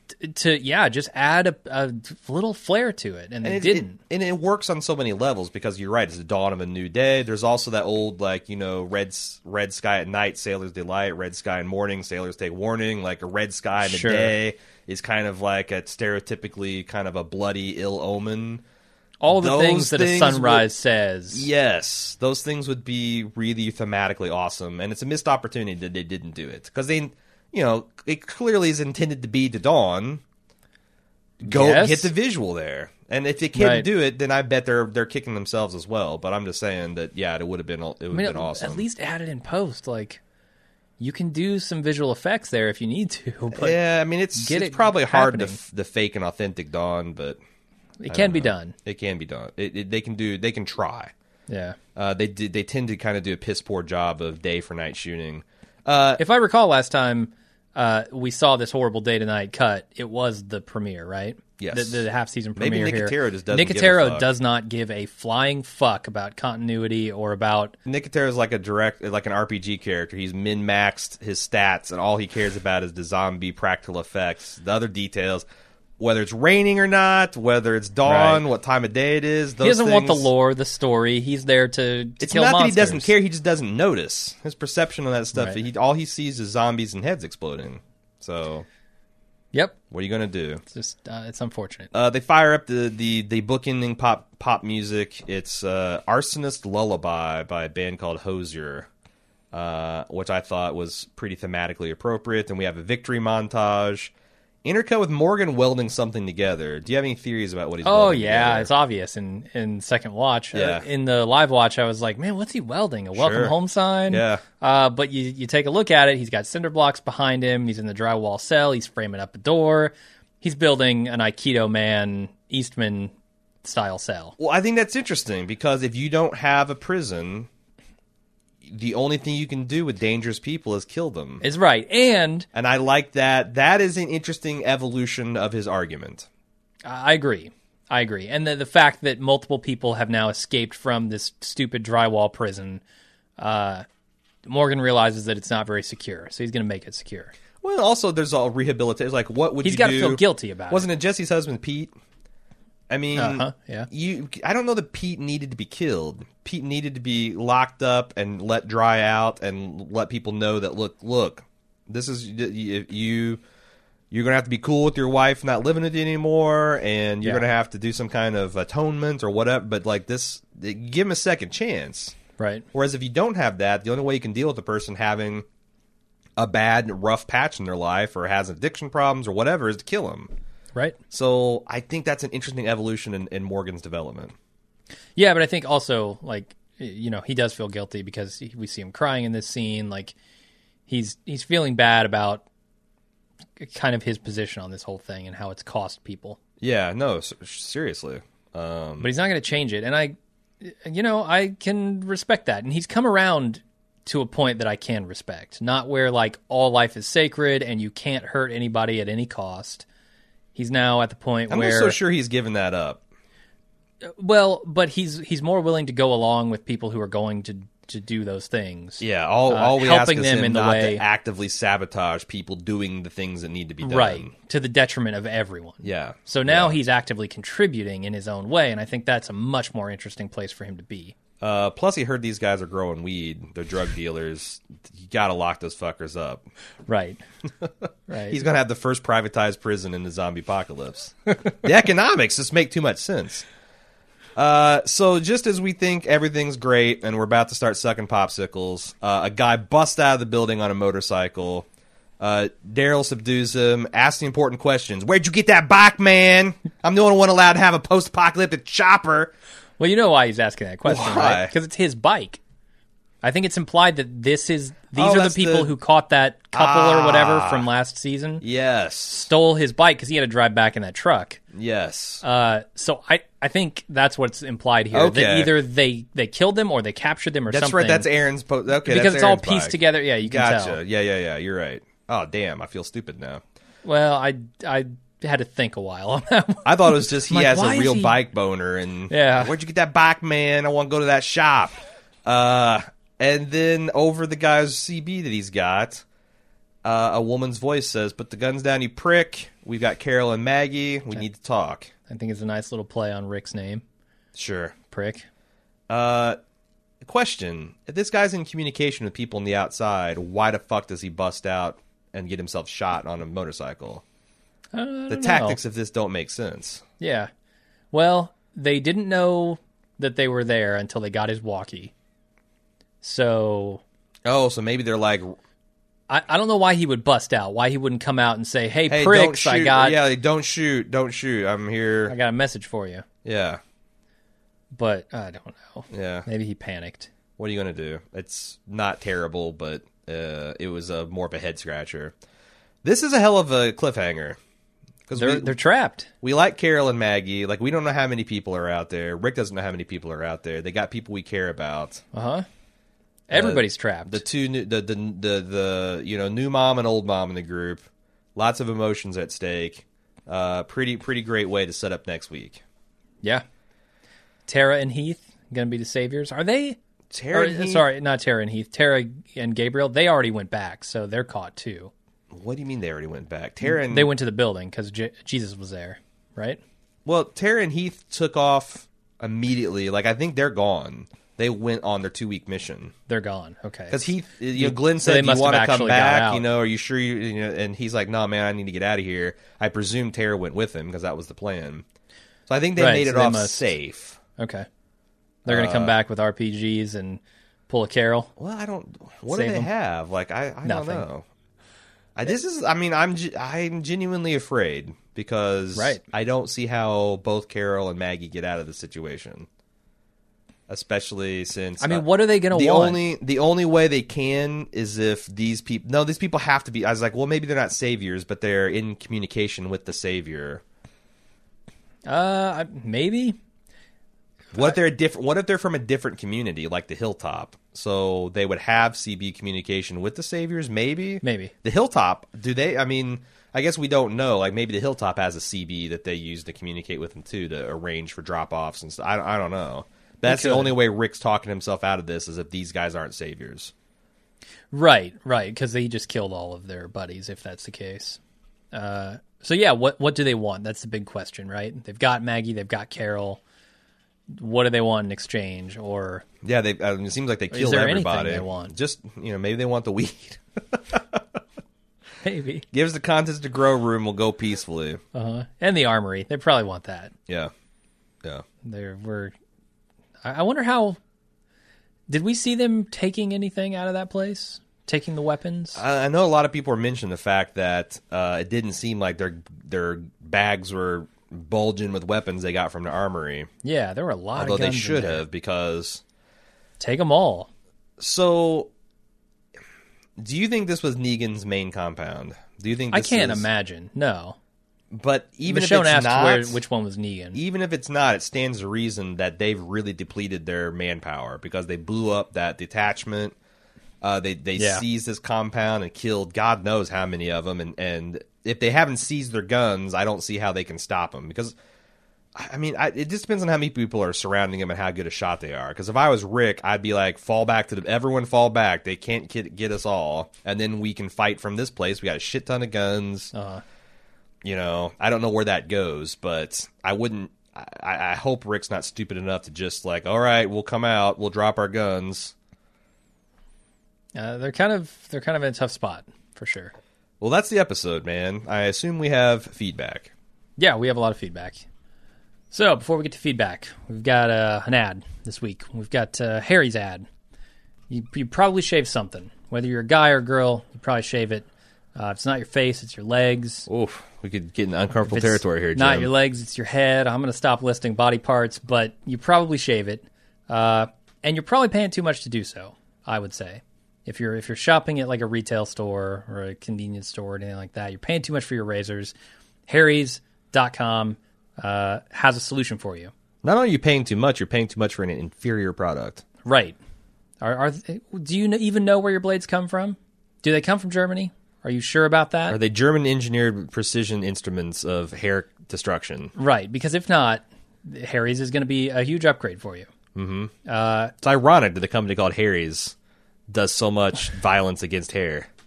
Well, I don't know. Keep your friends close, your enemies closer. Like maybe suggest switch your name to Deforestation. Okay.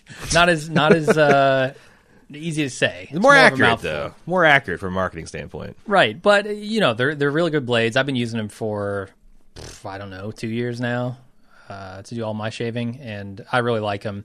And they're also inexpensive. You can save about half of what you spend on razors at the store by going to harrys.com, and save even more by using our promo code when you get there. It's a bald move, all one word, all caps.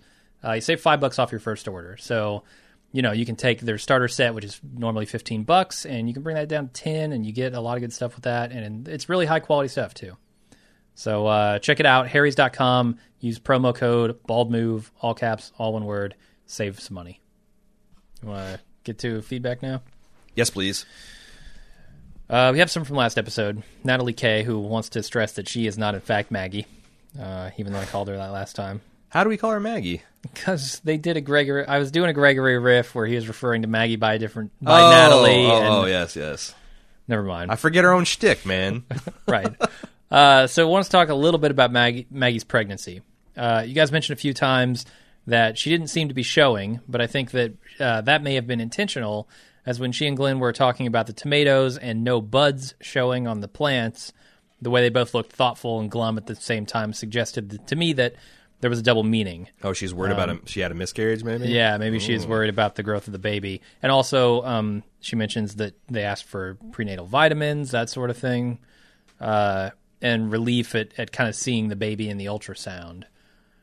I don't know. That's interesting. She also says, last but not least, was it just me? But did the sound of the ultrasound kind of sound like zombie growls? What's she implying? That there may be a horrible abomination of a fetus in there, ready to claw and chew its way out? Get the fuck out of here at the slightest provocation. Yeah, just had to get that in there. I'm sure. Kimberly also has some stuff about last episode. Hey, I know it's a late email, but I think Abraham was letting himself be choked out at the hilltop last time because he was trying to see which woman would flash before his eyes, like what happened to the guy he was choking who ended up seeing his wife, and they talk about that later. That's fucking really interesting. I hadn't thought about that at all, but I thought it was good. Yeah, it's interesting. Now that The Walking Dead is choosing to treat me as an adult, I'm going to have to start upping my analysis game. Because he does. He kind of smiles there as he's getting choked out, and we were like, why? Yeah. Maybe he saw Sasha. That's actually really, really... It's, if anything, the episode's better than I thought it was, and I thought it was pretty good. Yeah. All right, Jake A. says, okay, guys, so every episode in this second half of the season has reaffirmed my love for The Walking Dead. Indeed. But this episode in particular really proved to me that this show can still have some high-quality, well-directed episodes. The whole sequence of them going to that building up until the end was super intense for me. I actually got my heart racing even when I saw that they were killing sleeping dudes. And at no point did I feel the group had the upper hand. Yeah. Which, you get the impression that at any moment they wake up, and the whole thing could go to shit. Even with all that bullshit with Glenn from last season, yes, I did feel that anyone save maybe Rick could die in this episode. Yeah. Dan from No Philly. one died, so there you go. Not yet. There could be some shit coming, though. That's They're true. all trapped. That's true. Dan from Philly. Hey, guys, another solid episode to move the story along. Whatever fire was lit under Gimple's ass has worked. The mix of actual story progression with the odd touch of humor and action has finally put this show in a place where it belongs. Is there a fire lit under his ass? Have I missed something? Yeah. There seems to be. He's doing... So this is They're doing a much better job. I thought maybe there was some inside scuttlebutt about... Oh, no, not that I know of. Like, if he doesn't get these ratings turned around, he's gonna... Go the way of Mazera. Or maybe he's just tired of us talking shit. Maybe. See, you're welcome, everyone. Yeah, they had him on Talking Dead. Chris Hardwick said, look, I listened to this Watching Dead podcast, and these guys are really hard on you. Anyway, we're influencers, man. Right. Sure we are. By which I mean we podcast under the influence. He goes on, I know I like to rag on how bad it is sometimes, but I gotta say they've stepped up their game all the way around. Oh yeah, I guess Jesus does save after all. What percentage of the U.S. population do you think said at the exact same moment Jesus saves? It's no less than 1%, right? Of the entire U.S. population. When Jesus shot that guy who was going to kill Glenn. I'm talking about the population that watches The Walking Dead. No, I just mean in general, the entire population. It's like 1%. So that'd be 3 million people. That'd be 3 million people. Yeah, that's Jesus probably saves. because I'm thinking probably we both said it and simultaneously. We're atheists, so yeah, like there'd be right. Since what is this country like 80% Christian?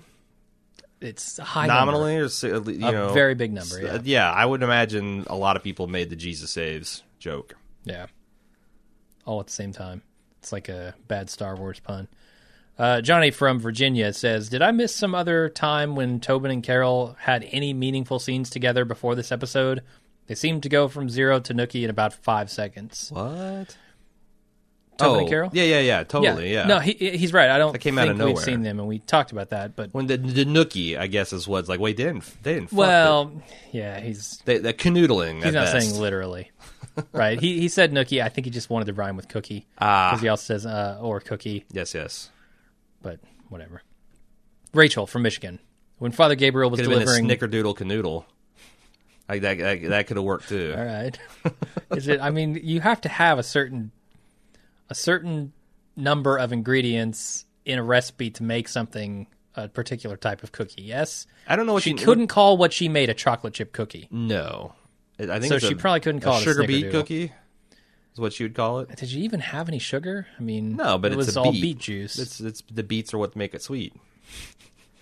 The beet sweet Right. sugar. It's the Schrute cookie. Schrute cookie.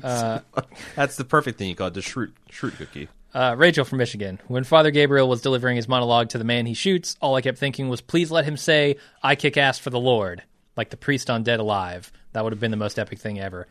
You know, I forgot to make that connection. That is definitely a thing you should be thinking. I was thinking Jules from Pulp Fiction. See, I was thinking that, No, but probably also not. with Norman Reedus, I was thinking the in nomine Deus, whatever shit that they say. Yeah. And I thought it'd been cool is like if they cut over to Daryl and Daryl just gives him like a little nod. Like, yeah, that's how you do it. That's how you do it, son. Right. That'd have been awesome.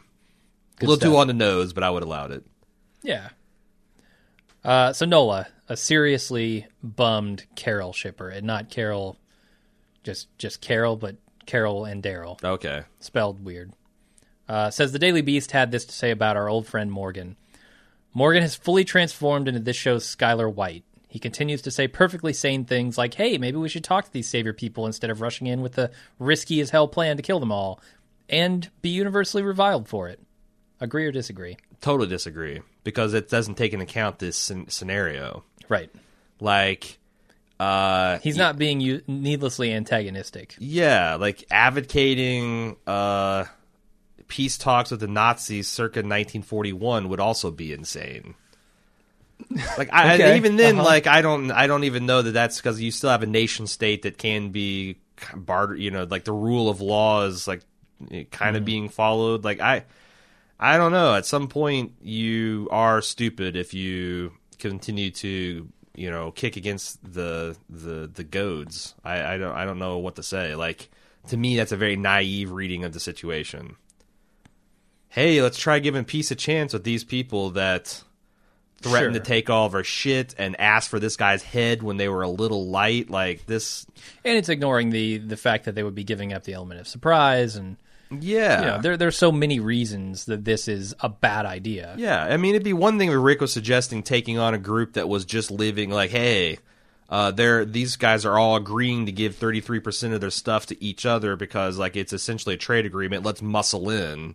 Mm-hmm. That would be one thing, but from several reputable sources, including our own people, these people are pretty ruthless and warlordy. So, yeah, no, I don't agree with that analysis. Whatever, And I think whatsoever. early on he was universally reviled for it because it was clearly stupid in the face of the wolves, Sure. directly attacking the town. But I think now it's become a much more interesting question and a much more acceptable thing to ask. I mean, I'm on board with at least raising that argument, even if it's not like. But comparing to Skylar White, because Bad Skylar on the White face was of it. reviled because the questions she was asking were actually appropriate for the scenario, but the sympathies of the watchers were with Walt, so she was the person keeping Walt from doing cool stuff, and it got on her nerves. Sure. That's not Morgan. That's not Morgan at all. I mean, he's trying to keep Carol from doing cool stuff like killing wolves. But we're mad because the what he's trying to do is inappropriate for the scenario. Now, what he's doing now, building a prison, again... That's what I mean, yeah. If Rick wants a new dawn and a new day and a new world, you need some sort of way to deal with people who, are a problem but don't immediately warrant death. Right, and I feel like calling him the Skylar White, being universally reviled while saying sane things, is ignoring the fact that he is moderating his opinion quite a bit. Sure. He's still making an opinion be known. Yeah. It's contrary to the popular opinion, but Also, like, is he trying to defend what he was doing with the wolf? Because that's I indefensible. didn't think so. And also, I think it's naive to like chide a viewership for like, oh, you guys not giving Morgan a chance. Well, dude, that shit just happened. Yeah. We have some like, I'm not really wanting to turn the page on Father Gabriel, and he's Right. a hell of a lot less objectionable than like what Morgan, like, because Gabriel tried to sell out the whole all the people we care about. But Morgan jeopardized the entire Alexandria experiment unilaterally with his own little fucking experiment. So, like... Yeah, for really bad reasons. Even if he's saying since now, I'm like, the viewership's only human. They can probably still hold it against the character of Morgan for a few more weeks. I suppose so. Like, no, it's like, I hate when people, like, chide people for how they feel. It's dumb. All you can do is... It's an opinion, man. Yeah. Matt L. says, I gotta say I'm real happy with the quality and pacing of these past few episodes, especially considering the stagnant second half of Season 6A. Anyway, this episode focused on just how brutal killing another human really is, the Unforgiven of the zombie apocalypse, as it were. That part really struck me. The part that really struck me was when Glenn stopped Heath from killing the sleeping man to spare him from that emotional weight, only for Heath to gun down 3 saviors through a door later on, completely disregarding the morality of it all. What I got from that was that any character, no matter what their beliefs, is able to kill when their life or the lives of their friends is at risk. Now that we're post-Wolves, could we see this influence Morgan, or will he stay true to his code, even if it means risking the people he cares about? Morgan seems like a true believer. Yeah. And I think Morgan, here's why I'm softening on Morgan, I think he realizes his mistake a bit. And he's not going to put himself in a position now where he needs to make that same mistake, if he can help it. He doesn't want to be in the position where he needs to kill and can't. Yeah. And that's smart of him to stay behind here. Yeah. I mean, like I said, I'm fine with him trying to find a middle way. And I think, again, the group, they don't know they need it yet, but they do need a middle way. They do need a way to deal with things that is not just, terminating any threat. Is there any chance that Morgan will be put in another situation where he needs to kill again, and this time... I don't know. He either does or he has to make that decision again. Being how this is The Walking Dead, probably. Yeah. I don't see him dying in his sleep peacefully 50 years from now. Okay. Fair. Shelby says, all in all, a good episode, but so much strange/awful characterization going on this week. It all felt off to me. Really? Walking Dead doing his usual lazy writing thing. First, what the hell was going on with Carol and Tobin? I don't think these two have had any screen time together, so his You're a Mom monologue made no sense. Fair enough. The kiss made even less sense. Totally. Agree. Second, Abraham walking out on Rosita was also abrupt, given how cozy they had been in bed the past week. What exactly happened for him to change his mind? All we saw last week was some self-introspection about procreation. Does he really think Sasha can give him that? Well, I think we've talked a little bit about that. I mean, to me, that felt like something Abraham is... I think that was out of character. I think that's exactly what Abraham would do. Yeah. Like, he's made a decision, and if anything, last week is what felt out of character for him. Like, for him to hide his uncomfortable situation with a bunch of false declarations of love and affection. Right. So we had some feedback on this. I don't think I included. Maybe we're going to get to it. But someone wrote in saying that this may be either like this pillow talk with Rosita last episode could have been him trying to soften the blow for later, like build her up a little bit, so that she doesn't think that he thinks she's terrible. Or it could have been kind of a panic response where he realizes he's not into this anymore and he's trying to force himself into it. Say these nice things about her. I mean, either way, none of this feels out of character for Abraham. Like, sure, I'm with you. Not everyone, just like, trying to give some reasons. Breaking up with people is one of the hardest things you can do, honestly. Sure. Yeah. Like, there's no great way to do it. No. It's like that they say that, like, everything ends badly because if it didn't, it wouldn't be ending. Right. So you can just kind of choose less bad ways, less sad and hurtful ways to do it. And Abraham didn't.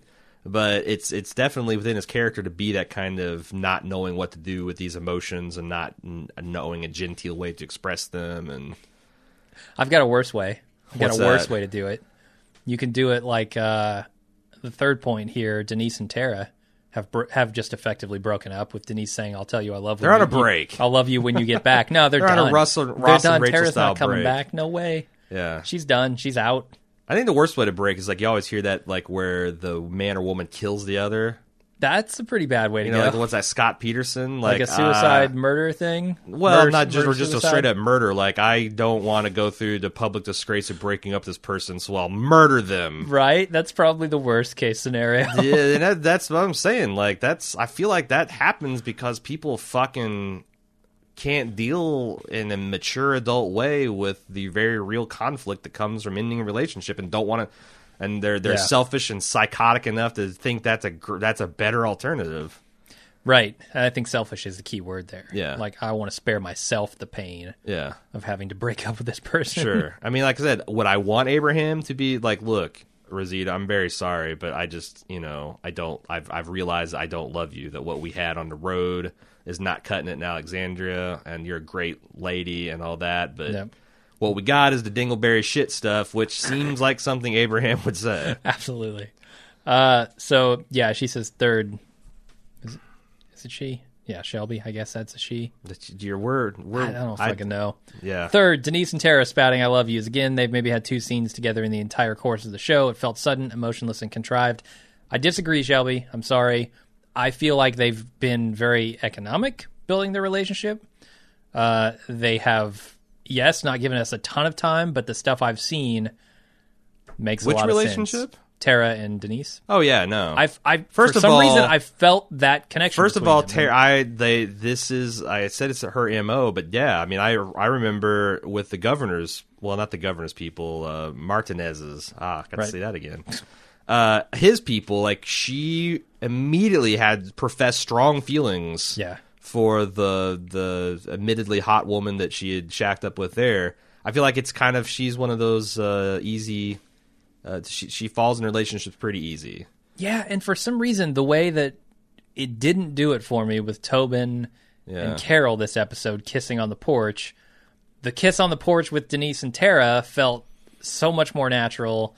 Well, here's the one thing. Here's the other thing. And then the subsequent, like, them just kind of being cozy together. I felt I think like it's Tara and worked. Denise, those actresses, have chemistry in a way Okay. that Carol and Tobin, I don't think has chemistry with anything. He's a fucking inert material. Right. He's got He's the noble gas of characters. He's just not going to react to anything. he's got I think chemistry with a bottle of beer. I think Carol's had some pretty good chemistry with people before.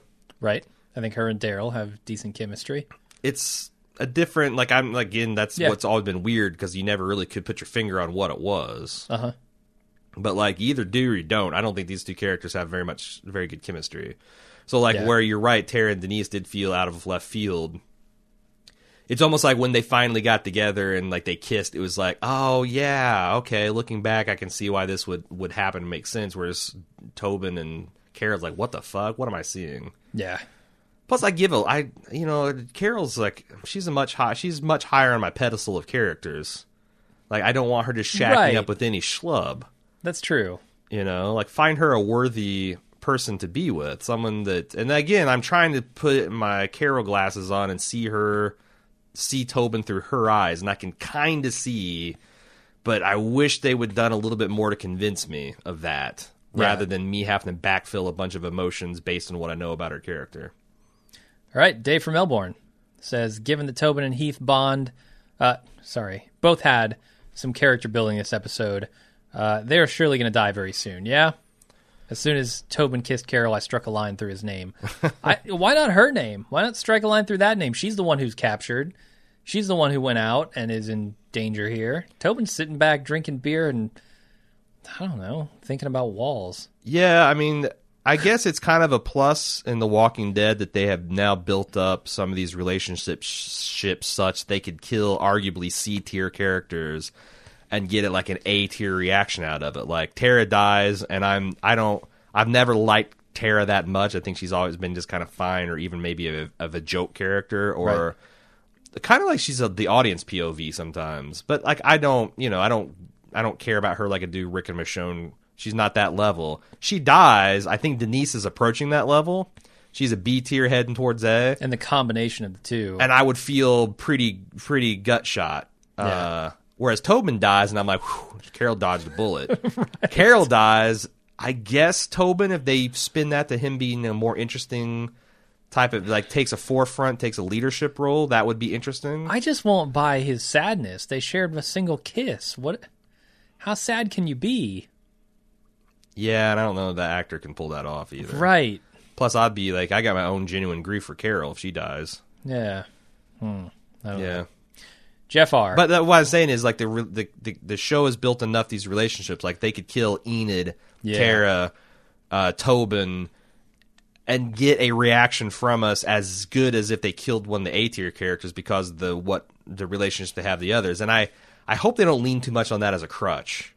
Because if they do that and suddenly Enid, Tobin, and Tara get knocked off, I'm going to be like, after the third one, like, I see what you're doing. You need this, this is the fucking Walking Dead. Someone real needs to die now. Yep. Jeff R. says, maybe this is too nitpicky, but did any of those actors actually fire one of those weapons inside the building, like in real life? God, I hope not. Not without adequate hearing protection. Right. We didn't talk about even being able to hear a walkie. I mean, Rick should have just looked around hearing like some random... Yeah. He goes on, I hate those digital muzzle flashes. Really takes me out of it. I just can't help but see them all walking around pretending like they're firing their weapon. It's one step away from playing cops and robbers as kids, but it was sufficiently brutal, so I can't complain too much. I do think, because I used to think the same way, and I think it was Adam Savage. I was listening to one of his podcasts. He talked about how a lot of that's for safety, or maybe it's Vince Gilligan. They talk about that like a lot of that is actor safety, and we see the surprisingly long list of actors who have died and stuntmen who have died with weapons malfunctions, it makes a lot of sense. Now, having said that, I think that if they want to keep the realism, they need to do a better job of teaching the actors how firearms behave, and so they actually are doing a better job of the pantomime, because that's all over the map on this show. Well, yeah, and I think... you can see that they've had some training, and they're not going like that sort of thing. They're more like just like kind of doing a little shake, which is what you want to see when someone is actually skilled with. But I'm saying some of them do it better than others. Definitely, yeah. And they're still like, they obviously don't care about a lot of the on-screen safety stuff, like with handling weapons and that's shooting past people's ears, and like I can always tell spaces. When the actor playing Sasha is shooting real blanks versus just the rubber gun, because she fucking blinks every single time. She's shooting a quote-unquote live round. And that's the other thing that, like, Seth Gilliam noticed he did not get his eye. That's a veteran Wire actor. He's not going to blink when he shoots a gun. But yeah, I feel like that's like, as anytime Sasha has got the rubber gun, she's a stone cold badass. Every time she's shooting blanks, it's she's blinking up a storm. Yeah, and ultimately, I don't care. Turns into Belle from Twilight. I don't really care if you just want to have some crazy action and have people shooting hundreds of rounds in hallways with echoes and not losing their hearing, I don't care that much. It's only really a problem because in season 1 they went with it. Like, I've seen a million action movies, and I don't give a flying fuck where they shoot their weapon, how they shoot their weapon. It doesn't matter. Look, for me, it's a thin line from this to Birdemic, though. Where I don't think the line's that thin. Well, what I'm saying is that, like, but that's, again, you're also not a gun guy. So, like, I feel like that it's the more you've shot weapons, the more it bothers you when people have shitty handling and of set and the entertainment you're watching. I suppose so. And maybe that's why I don't care. I don't care all that much. Now, when you shoot over someone's shoulder with the muzzle right next to their head and they have no hearing loss, that's when I start to go, maybe Herschel probably shouldn't be able to hear anything. Maybe Rick can't hear now. It'd be nice for those that have those realistic touches. And they did it in season 1, and they that's do a big problem. Time, and I know they've changed showrunners 100 times, and it's a different show now, so I'm giving them a little slack. But no, but we recently watched Saving Private Ryan, and they do that stuff so well, and that could be a part of the show's realism. Which I thought would be a cool touch, but whatever. Mitch from South Carolina says this week's episode was the best and most balanced I've watched in a long time. Really enjoyed the pacing, too. Every time I thought they were going to over-Morgalize, they backed off and moved to the next scene. Yes, I think they're right. Like that, there was a lot of touch-and-go moments where I thought, Morgan's standing up. Everyone's turning to him. It never quite bogged down, though. Yes, and I was thankful for that. And he says it also seems like they touched on a lot of loose ends that we had been introduced to in the previous episodes. Right on. Like Carol putting the cookies on Sam's grave. It was a very subtle way to address Carol's guilt over Sam's Walker breakdown. And the other character development of Carol was very surprising. She's often portrayed as a heartless badass, but of course, she would actually be just as conflicted as some of the other characters. And it really adds a lot more depth to her character, who in some way has become more caricature since the Terminus episodes. But I like how they're kind of walking that back, that now that things have settled down and she's actually started to believe in the fact that this is not another term, that she's starting to deal with the things that she's been putting off dealing with for a long time. And she needed to be the person she was to get that job done, and it ties into her talk with Maggie. Like, you don't need to be this, so don't be it. I mean, it wouldn't even surprise me or disappoint me if she becomes a Morgan supporter as an overreaction to her reaction from before. Like, oh God, look at Sam, he's dead. And I mean, that would all make sense. I'd hate for them to wallow in it, but I mean, that would make a lot of sense. Phil from Indy says, I thought this episode started off slow, and 30 minutes in, I was preparing for a few extra episodes of side stories and planning the attack on Negan's camp. The show surprised me as much as Rick's group surprised the guards by jumping right into the raid in the same episode. Yeah, they have really... I was expecting the same. I thought, they're drawing diagrams, they're going to talk about this for at least this episode. We debated that on the live watch. Like, are they really going to... And they did. And I looked at like 20 minutes. They've got maps. They've got gear. They're going in. Yeah, but it would be just like them to slow down and throw another 4 or 5 speeches in and have, it be a cliffhanger, the actual assault be a cliffhanger for next week. Yeah. And it didn't. And so happy about that. Which makes me... If they knew they had this material coming up, why the fuck were they dragging their feet so much the last season or two? Because I remember, like, 2 seasons ago, I'm thinking, I think a reasonable pace would have them getting to the Negan plot at the end of this season. And that was like a season and a half ago. Yeah. Like, I mean, in retrospect, it seems like it makes a lot of sense that Walking Dead can crush material like this when the world is becoming larger and they have these, static sets that they can build and tell a bunch of interesting stories for years and amortize all that cost over several seasons. Right. In which case, why weren't they trying to get to it?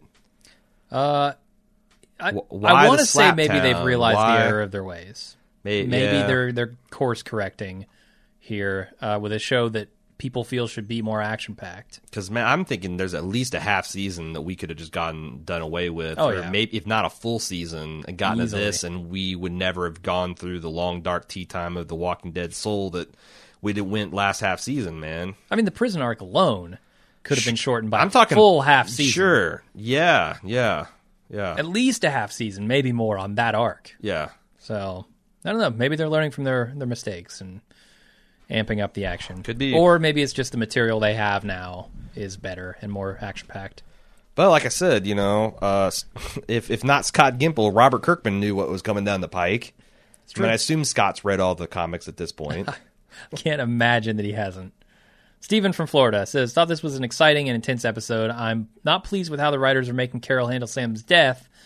They always showed how annoying he was to her and we never actually saw Carol show any affection for him until after his death. Isn't that the way it goes, though? And now she's going down Morgan's path. She's not telling people about this wolf thing. Yeah, he's a little confused by Carol's status. That's a human reaction. It's like the World's Greatest Dad, where you got this pervy little jerk that dies, and then suddenly everyone at school he's his best friend and they love him and want to spend. You feel bad about how bad you treated him, like in his life. Like if you have an annoying buddy that you just tolerate, and he goes home at work one night and gets hit by a drunk driver and he's dead. I guarantee the next morning you'll be thinking, "Oh Jesus, I was a real asshole to him sometimes, and I could have been better." Yeah, because I think that's natural. I mean, I think that's a human reaction to have. Also, he says Jesus is supposed to be a ninja, but his moment was very anticlimactic. I felt that too. I felt like him going, putting on the mask and giving the speech, they won't see me, I'm going in. Who'd he save, Sasha? No, I said Glenn and Heath from the single guy with the revolver who was already dying on the floor. And they couldn't He just walked up and shot him. Yeah. and then nothing else from Jesus. I expected with him being this escape artist that he'd Come on, Jesus, he'd go in and he'd show regulate. us something. Right. Walk on water, something. I don't Yeah. know. Barry C. from the UK. Great episode. Early on, what The Walking Dead did really well was create tension, which was really high in this episode. Used to be from zombies, but it was the unknown. The gang have never gone on the offensive with an unknown threat before, and this really showed in the episode. Perhaps more notably, we have never seen the gang willfully commit murder in this way before, which also made this one of the darkest episodes ever. I largely agree. I think, helped by the soundtrack, it was extremely tense because they didn't know what they were walking into. Ashley says, just to recap, in season 3, Glenn was beat to a pulp at Woodbury, so he was on the sidelines there, talking about whether or not he's killed anyone.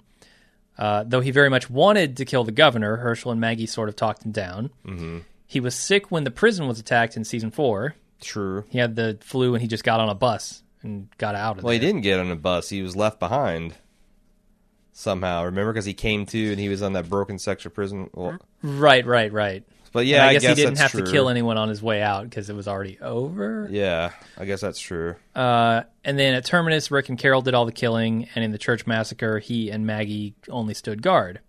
Since then, he hasn't had a reason to kill anyone besides Nicholas, and again, he decided to save him. So yes, it's very much a part of Glenn's arc that he has never killed a human being. They didn't just pull that out of their asses. Yeah, I guess he was kind of sidelined during the major fighting. Yeah, I so. couldn't think of any time where it was believable for him to say that. It was surprising. Yeah. But I couldn't think of anything to directly contradict it, so it doesn't surprise me. Mike in Pasadena says, really enjoyed that episode, but obviously we didn't see Negan. My guess is that Rick's raid was just on one of many likely outposts for Negan's group. It would make sense that Negan would have all transactions with the Hilltop occur at a place that isn't his main camp, and it's unfortunate for our group that they probably think they wiped out all of Negan's men when they really just got a subset. But Jesus should know that Negan wasn't around, right? I mean, yeah, he would probably know what Negan looks like, wouldn't he? I guess so. So he could confirm to Michonne that no, in fact, we didn't get Negan here. Unless, someone got their head blown off, or, you've got Yeah. that thing of, I don't know how messy things got in there. But also, they're not going to have a chance to have that conversation because of what happened at the end of the episode. Okay, I want Carl from Houston in here for the voice of dissent on the Carol thing. Oh, he's loving Carol Tobin? He's loving it. All right. He says, I actually enjoyed the Tobin-Carol interaction, found myself invested in Carol's happiness. It was nice to want something more for her than to blow some shit up. I'm interested in her arc and where it will lead. She's clearly conflicted, running up the tally of deaths. I came into this season believing that Carol was actually the best leader for this group, being able to make tough and pragmatic decisions without emotion. Now we see the weight that she has been carrying and are left to wonder how far down it will push her. What lengths will she go to in order to atone for her sins? I mean, obviously, I want what's best for Carol, and I want her to be happy. I just think Tobin's a poor price Okay. at the end of the, at the end of the game of skee ball. You take your 50 tickets up the counter, and oh my god, a Tootsie Roll! Yeah, he's the a rubber Tootsie Roll's eraser. all I can get. Right. Yeah, The exactly. eraser cap for He's a pencil. He's the slap bracelet of Chuck E. Cheese the prizes. plastic spider. I mean, how many shitty analogies can we make? Yeah, no, he's not the PlayStation. No, that's he's up not even the behind ring the pop. no. I mean, at least you enjoy that for a while. Sure. That's the thing. Like I agree with his analysis and of the Carol angle. The Tobin just it seems vaguely insulting. Right, I'm with you. And finally, Sloan. It's says, like what would be like even Jesse like. I understand why Rick was attracted to her. She was a good-looking woman that was a mother that, he could see that would be a good role. He could see where he could plug into that life and everything would fit. Yeah. But I'm trying to think of like if Patricia, the pantry woman, like if that's who they put Rick with, people would be like, "What the fuck?" Tobin is that She's equivalent. incompetent. Yeah. Yeah, she's Not kind of a attractive, coward. incompetent. She's a gossip. Right. She's not particularly anything to look at. That's where I feel like Tobin is with Carol. I'm with you. I'm with you. Tobin's a So- sad sack of shit to be with Carol. All right. He's the plastic spider. He's the plastic spider ring. Finally, Sloan says, I think they're doing a really good job with an awful lot of this. The show has a tightness to it that we all know it sometimes doesn't. Yep. But I do have one thing that's kind of bugging me. Okay. I'm not totally buying the decision to go in and do this. And I think she's talking about, moralizing a bit. They all seem really nervous and unsure about it, and I kind of wish more people had spoken up at the meeting. Not in an ethical, moralizing kind of way, but in a strategy way. It's almost always better to defend than attack, especially when you don't know much about what you're going to find. It just seems to me that between all these people, at least a couple of them would have been like, whoa, whoa, whoa, whoa, mister, let's free a gazillion walkers from their quarry trap. Let's really talk about this if it's our only option.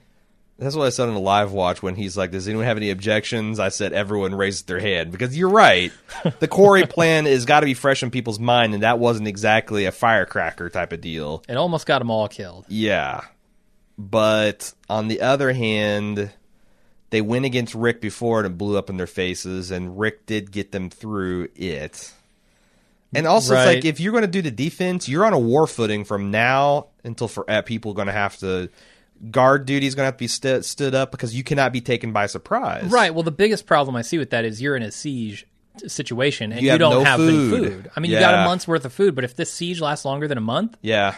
you're done. Yeah. You can't Now, have that happen. If you had your sorghum crops going and your barley, Your propping up tomatoes, your intellect, and like that little tunnel that Aaron's got, you could get fresh water coming through there. Mm-hmm. Then sure, maybe. But I agree. Like they couldn't. Like Negan could put up a barricade around them and starve them out in a matter of weeks. yeah. That's not a That's way a to scary win. thing. Yeah. And also, I mean, you really just don't know. I feel like the element of surprise is a huge thing. It is. So you would be giving that up if you just kind of let them come to you. I mean, it kind of works in there because like Negan could come up and just think that they're going to roll over this community like they do all the walled communities, and Rick could surprise them in that way. Right. But that's And defense, like if you're equipped for it, defending is usually a better option than attacking. I do think that the show is a little bit black and white between it's always Morgan versus Rick. There's never a middle path of, well, maybe we don't take everybody right now and do a midnight strike. Maybe there is. Maybe we Right. need to send a reconnaissance out there and like look and see for ourselves. Yeah. Arguing about strategy, I think she's right. That However, makes sense. I'd much rather Walking Dead go full throttle ahead than get mired down in that bullshit. Right. That's it. That's all the feedback we've got. We do have spoiler stuff. Okay, We're 'cause gonna I've got some rehash things- some old topics, and we've got a timeline that's brewing. So. Okay. Because that's the other thing is like I've got a lot to talk about. I know that there's probably some fatigue about there's a lot of death predictions and stuff going on. But like, yeah. every week I feel like the calculus changes a little bit. Right. So we are going to do a spoiler section. Why don't you lead us into that?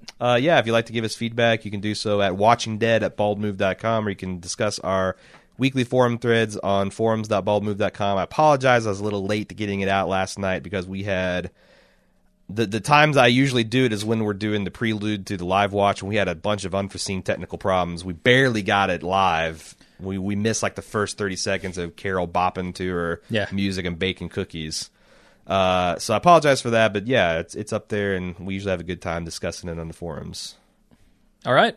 If you want to send us email, send it to Already did it, watchingdead@baldmove.com. Did you? That's Sorry. it. I stopped paying attention as soon as my part's over. Oh, I know. But yeah, we'll see you guys next week, unless you're sticking around for spoilers. And until then, I'm Jim. I'm Aaron. See ya.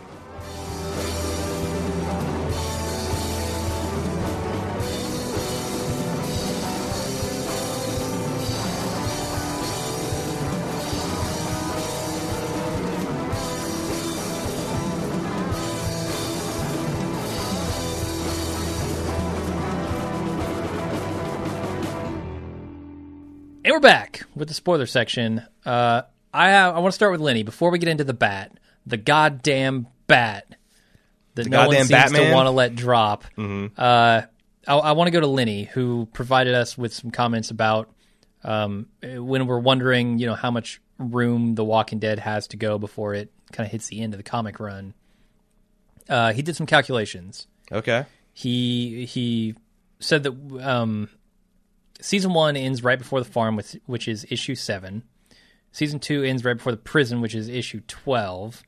Season 3 ends in the middle of the prison with issue 30. Season 4 goes to Rick biting the Carl rapist throat at 57. Mm-hmm. Season 5 goes to issue 77 when he kills Pete. Season 6 potentially is going to end when Negan gets the bat out. Which is 100, right? Which is issue 100. So he's saying in 5.5 seasons, the show will cover 100 issues. I think they're in the 160. Is it 160s? Maybe it's 140s. I don't know. Holy he had shit. it here, but I replaced it with my own stupid comments. So he says it's about 18 issues per season on average. Well, okay. Right. It's an average, and they could move. They have moved quicker, And they have slowed down. in old seasons. They have slowed down. But he says that he charts out the rest of it based on the comic book formula, and the show's timeline, and says that we should have about 4 more seasons before The Walking Dead hits Game of Thrones territory, which is like running out of book material to cover. Running out of comics, and the TV show will surpass the comics. He thinks in terms of story, Season 7 should end in the middle of All Out War. Season 8 should end with the Whisperers' slaughter of a dozen people. This is going way beyond anything I've heard about. So the Whisperers is where I didn't nope out. I just stopped reading, and I intended to keep going, but then I started getting disillusioned with the show, and I started noticing that when I'm disillusioned with the show, when I'm comparing it to a superior comic, it really tends to color my eyes. So I'm like, I'm going to stop here and wait until we get a little bit closer and refresh. But I saying that, I thought some of the by far most interesting storytelling happened in the Negan and post-Negan plot lines. Right, so there's a lot of good stuff in store. And he says apparently they go full on war with the Whisperers, and he thinks Season 9 will take us to that, which is where the comic is now. So he's calculating 4 more seasons of this before it looks like we're at about issue 150 right now. Okay.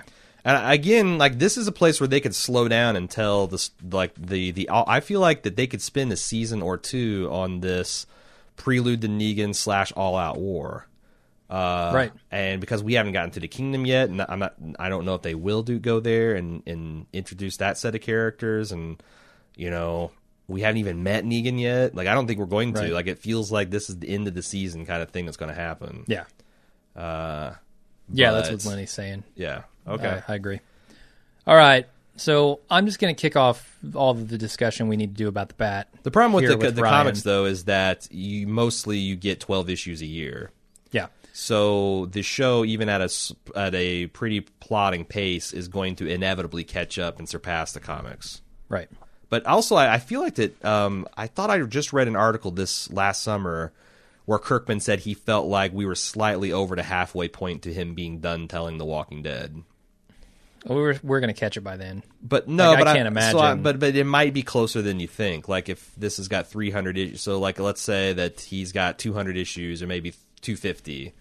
I could see them landing just about at the same place. I just hope they don't tread water for that purpose. I hope they don't. I don't think they will. I mean, one easy way to tread water is not do the time. Like they could delay the time jump from the post All Out War to they do like a 2-3 year time jump. They could easily get another season telling some other interesting story that's completely fresh and unique to the show, which might actually be fun for the writers. Like clean slate. You can't break the continuity post Negan, but you essentially have the expanded universe to tell whatever story you want for a season or 2. And I'm not saying that would be bad. Sure. No, I think it might be good. So it's better than treading water. Yeah. I mean, it's treading water, but you could do it like so is synchronized swimming. But that's interesting to watch, right? But it's not treading water from a viewer only perspective. Yeah. It's treading water from a comic book perspective, and I don't give a fuck about that. Like, I haven't read this stuff. The majority of people have never read it. Like, and just make the show entertaining. To the extent that this was an original creation for the show and not the comic, I felt like this is the very first remix that was wholly good. Right. Now, I have a hard time believing that this doesn't completely replace some other things that happen in the comics, but it's hard not to. Like they got such a weird mix of characters now. Yeah. Carol alone. Right? Yeah, like that are alive and they shouldn't be dead, or they're dead and they should be alive. That you might have to do stuff like this, but this gives me hope that they can tell an original story and not lean on the comics and not fuck it up. Right. Okay, I'm going to lead into all the talk about the bat with Ryan's email. Okay. I'm sorry, like 100 people wrote in with their different takes on who's going to get the bat and why, and at some point it just becomes too much. We've talked about the bat every episode for an entire season now, but it does maybe change. More. Like for example, and Tara, it does change. Tara has a huge target on her back now, right? And I feel like I just want to have a discussion around this rather than try to read every single point from every single person. Okay, I feel like that would take forever. So I'm going to read this from Ryan to lead us into it, and then we can talk about it. Ryan says, I've never been more sure of anything than I am that Glenn is safe from Lucille. Having him look at all the pictures of bashed-in heads that the Savior had above his bed would normally be a stellar example of foreshadowing. However, since we're dealing with Kirkman, I'm 99% sure this was a red herring. Love to hear your thoughts on the subject. Great show. Keep it up. Well, so that's something we couldn't directly address during the main cast, but these photos on the wall are clearly of people with their heads bashed in. Mm-hmm. That's got to be foreshadowing for comic book readers. And why would those pictures be here, A, if Negan weren't here? Is this the guy who does... I thought Negan was the guy who did the bat swing. Sure, yeah, he is. So this guy's proud of Negan's Maybe accomplishment? he's the equivalent of the White House photographer. Okay. All right. Maybe it's a reminder that if he fucks up, he might be next. Like, this is motivation for him. It's a good question why this guy has got all this Negan trophy collection. Yeah. I can't answer that question. Okay. I do think, like, as I said, that I thought Kirkman was a disrespectful motherfucker for being what I thought cavalier with his fans. Uh-huh. And I haven't completely come off of that opinion, but I will say in the last few weeks, I've wondered if he's put so much doubt around this and has talked out so many sides of his mouth that even as I, who is a comic reader and a show watcher and a person who does a podcast and talks a lot about this, I don't know whether Glenn's safe or not. He has muddied the water so much, and that's kind of cool. I will say that... I mean, I'm still on the Glenn is safe train. So this week I reread the issue where Glenn dies. Okay. And I remember when I first read that issue, I felt physically ill with not just the Glenn dying, but his manner of death and just how pointless it was. And not just that, but it's just really brutal, man. Like he survives the first blow, and it's and just everyone's reaction to have to sit there and take it. It's just really, it's really some grim shit. Like I remember the last time something like that on the show bothered me is where they were just slitting guys' throats at Terminus, you know, and like, you know, Glenn. There's another thing. Like Glenn was the next in line for the bat right there. Uh-huh. Killing Glenn with pregnant Maggie there watching him is pretty horrific, and I'm not sure if there's anything they can do that's as horrific. And the other way around. They've now smoked it up so much that I feel like that's very plausible. Right. Let's talk about the other way around. We know that Maggie and Carol are both in captivity now. Yep. If they mixed it up and they said, hey, we're going to bash Maggie's pregnant brains in front of Glenn, is that worse? Is that more impactful? I think, you know, and again, especially after the dumpster fire of Glenn's fake death. This could be sexist of me, but beating to death a pregnant woman on television would be more horrific than beating to death a man. Yeah. I mean, I agree with you. I think the fact that she's pregnant is a huge factor in that. Yeah, but I mean, like I said, if you beat to death Tara, I try to be aware of my biases, and I'm just saying that, like, if you take the pregnancy out of it, you beat to death Maggie in front of Glenn, I feel much worse than if they beat. Like, I don't really. That's equal opportunity death. Sure, fine. In this world, I applaud you. I'm just saying that I'm not there. I mean, like I said, I'll freely admit that viewpoint's probably bullshit, but if I'm being open and honest, that's the viewpoint I have. Gotcha. And I'm just thinking, like, Lauren Cohen, because it's graphic as shit. Like, I don't know that they can be that graphic of just beating someone's brain. Did you see the Polaroids? Like, that's the end result of what it looks like.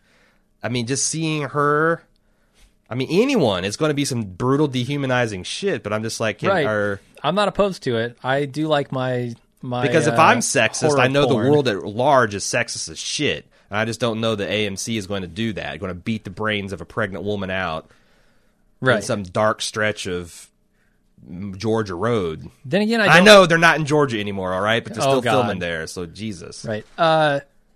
Right. But I also don't think they won't go there. Like, I'm not prepared to say no way will they do that. So I'm looking back where The Walking Dead has shied away from graphic violence is they didn't rape Michonne with the governor, and they didn't rape Maggie with the governor. But they got as close as they could that I think you can on basic television to make people in that discomfort level. But they also didn't go for the full-on revenge against the governor, where Maggie, the equivalent of that would be Maggie, tearing his eye out with a spoon that she just shoved up his ass. But now, they also didn't some counter evidence. They had Sam get his fucking head bitten open. Sure, no problem. Sure. They had Michonne stab Ron through the heart with the sword and then get eaten. So they're willing to show that. You can murder children in the show. Right. So can you murder a pregnant woman graphically with a bat? I think you can't. I don't think you can. Because even in the comics, they didn't show Michonne being raped. It was all by, it's not inference. It's like you got the reaction through like someone else overhearing what was going on. Yeah. So I don't know what the show's capable of. I don't think. I think Maggie's up for grabs. Yeah, if they do it, I even think with Glenn, like they're not going to show they'll show like blood splashing the people watching face, and you might hear some pretty repugnant shit. Yeah. You might hear some terrible sounds. And you might see the end result, but like I don't see how they get away with a, Inglourious Bastard style baseball bat, because even Quentin Tarantino went super wide angle, right? Because it's just really beating someone's brains in is some repugnant, inhuman shit. Okay, let me throw this out. Okay, another option: Carol. Now that she's bonding with Tobin, she gets the shit killed out of her. So Carol's in this weird holding pattern where we've said for 2 seasons, like, we don't know where her character arc is. We think it's kind of she's come full circle, but she continues to evolve. Yeah. So I don't know. I don't know that killing Carol really moves the needle, and it doesn't stay anything. And I don't feel anything about Tobin. Right. It's odd that killing Carol at this point doesn't move the needle, but I feel like she's not in the middle of something that I care about. Well, and else, with Maggie, she kind of is. Everyone else you kill has some kind of connection to other characters. Right. And I guess Carol does. Like, everyone likes Carol. But it's kind of been her and Morgan lately, having the interactions, and I'm not as invested in that as I would have been like height of Carol and Daryl.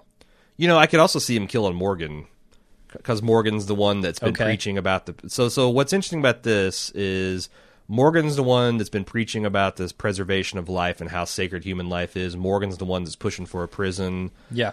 The climax of the war arc is that Negan is captured and imprisoned. Right, so that happens so after think the about, bat thing? Yeah. Well, like obviously, it's way after okay. the all-out war arc happens. Lots of people die, but Negan gets defeated, and they take him as a prisoner. And then they flash forward, and he's been in prison this whole time. It would be interesting from a thematic arc if the man who built the prison that eventually holds him is the one who dies brutally at Negan's hand. And that maybe that's one of the reasons Rick decides to imprison him. Out of respect for his friend Morgan, who and we had some people writing in to suggest exactly that. And that's the thing. Like I feel like every episode there's 2 or 3 plot lines where they could say this is who Negan kills with a baseball bat, and it would be meaningful for XY reasons. Right. Whereas now I'm kind of off Daryl, because Daryl's that's just bait. That's just fan bait. That's just a simple. And it doesn't getting a reaction out of the audience fan base because of how much they like Daryl. But that's the only reason at this point for Daryl, because Daryl's been a non-entity for a while, just a badass. Yeah, I mean he had some moments with Aaron, with Rick in 2 episodes ago, and I'm not saying it would very brief and not that meaningful. It would be a huge impact to the fan base if he died. No one's arguing that. I'm hoping you're not arguing. No, right? but the only reason it's but everything else is because of who he. like who he is killing as a Glenn, human. killing Maggie, killing Morgan probably wouldn't move the needle, but the thematic angle is interesting. Right. Anyone else you kill is got just the shocking of, oh my god, this is a beloved character dying. Plus, oh my god, what does this mean to Abraham? What does this mean to Maggie? What does this mean to Denise? What is it? You know what I'm saying? Let me do this. Let me throw out some more. Okay. We've got Heath and Tara on a mission. Is it possible that they get captured? Sure. This thing Absolutely. with Carol and Maggie, resolves itself without them Absolutely. getting killed, and it's actually Tara. And this is what got me like worried when Denise is like, "Oh yeah, when you come back, I'll tell you I love you." Mm-hmm. I'm a little worried about that. No, I could see that happening. Here's what I think is going to happen, though. I think that Negan's going to take these two prisoner long term, and Rick is going to be full of himself and think that they're just going to go onto a rescue mission, and they're going to go mount out, and Negan's going to snatch him up immediately and make Rick feel impotent by beating one of these people to death, and then give them Carol and Maggie back, or as a sign of goodwill. just because that's Negan's way. It's like, I'm going to brutalize you, but then here's the carrot, or here's the stick. He shows you both, And here's immediately the carrot. Like, now, you don't like the stick, here's the carrot. You might not like the taste of the carrot, but here's the stick. And that's like, that's what's so interesting about Negan. He's much more calculating and clever than any other villain that Rick. He is literally the anti-Rick. Yeah. He's no governor. He's not. And certainly from the language that the Saviors are using, it's a lot less ridiculous than the donkey lick days of yore. Right, calling people needle dick and shit bird and asshole. And honestly, with OJ's dropping F-bombs like a motherfucker. I mean, every week since they dropped the motherfucker, there's been at least one unbleeped F word. Now, that's 1 hour later. It's a 10 o'clock slot and a 9 o'clock slot. Right. But I wonder if FX pushing these boundaries is going to, if Negan's first appearance is a cliffhanger for this season, I bet that Gimple and Nicotero is everybody's watching OJ, and they're like, I wonder what we can get away with. Or maybe this show airs on HBO next year.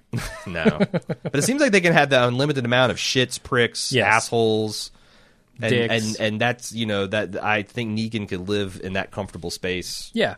And be shocking and profane and not HBO. So. All right, cool. Well, I think that's it. Okay. We've discussed all the possibilities. I don't really want to discuss this again unless the scenario really changes. If Tara gets captured, here's the thing. Maybe I'll talk about it one more time. I don't want to limit it that way. If something new, obviously I don't want to talk about it every week, but if new stuff comes up, like as the calculus changes, I think it's interesting.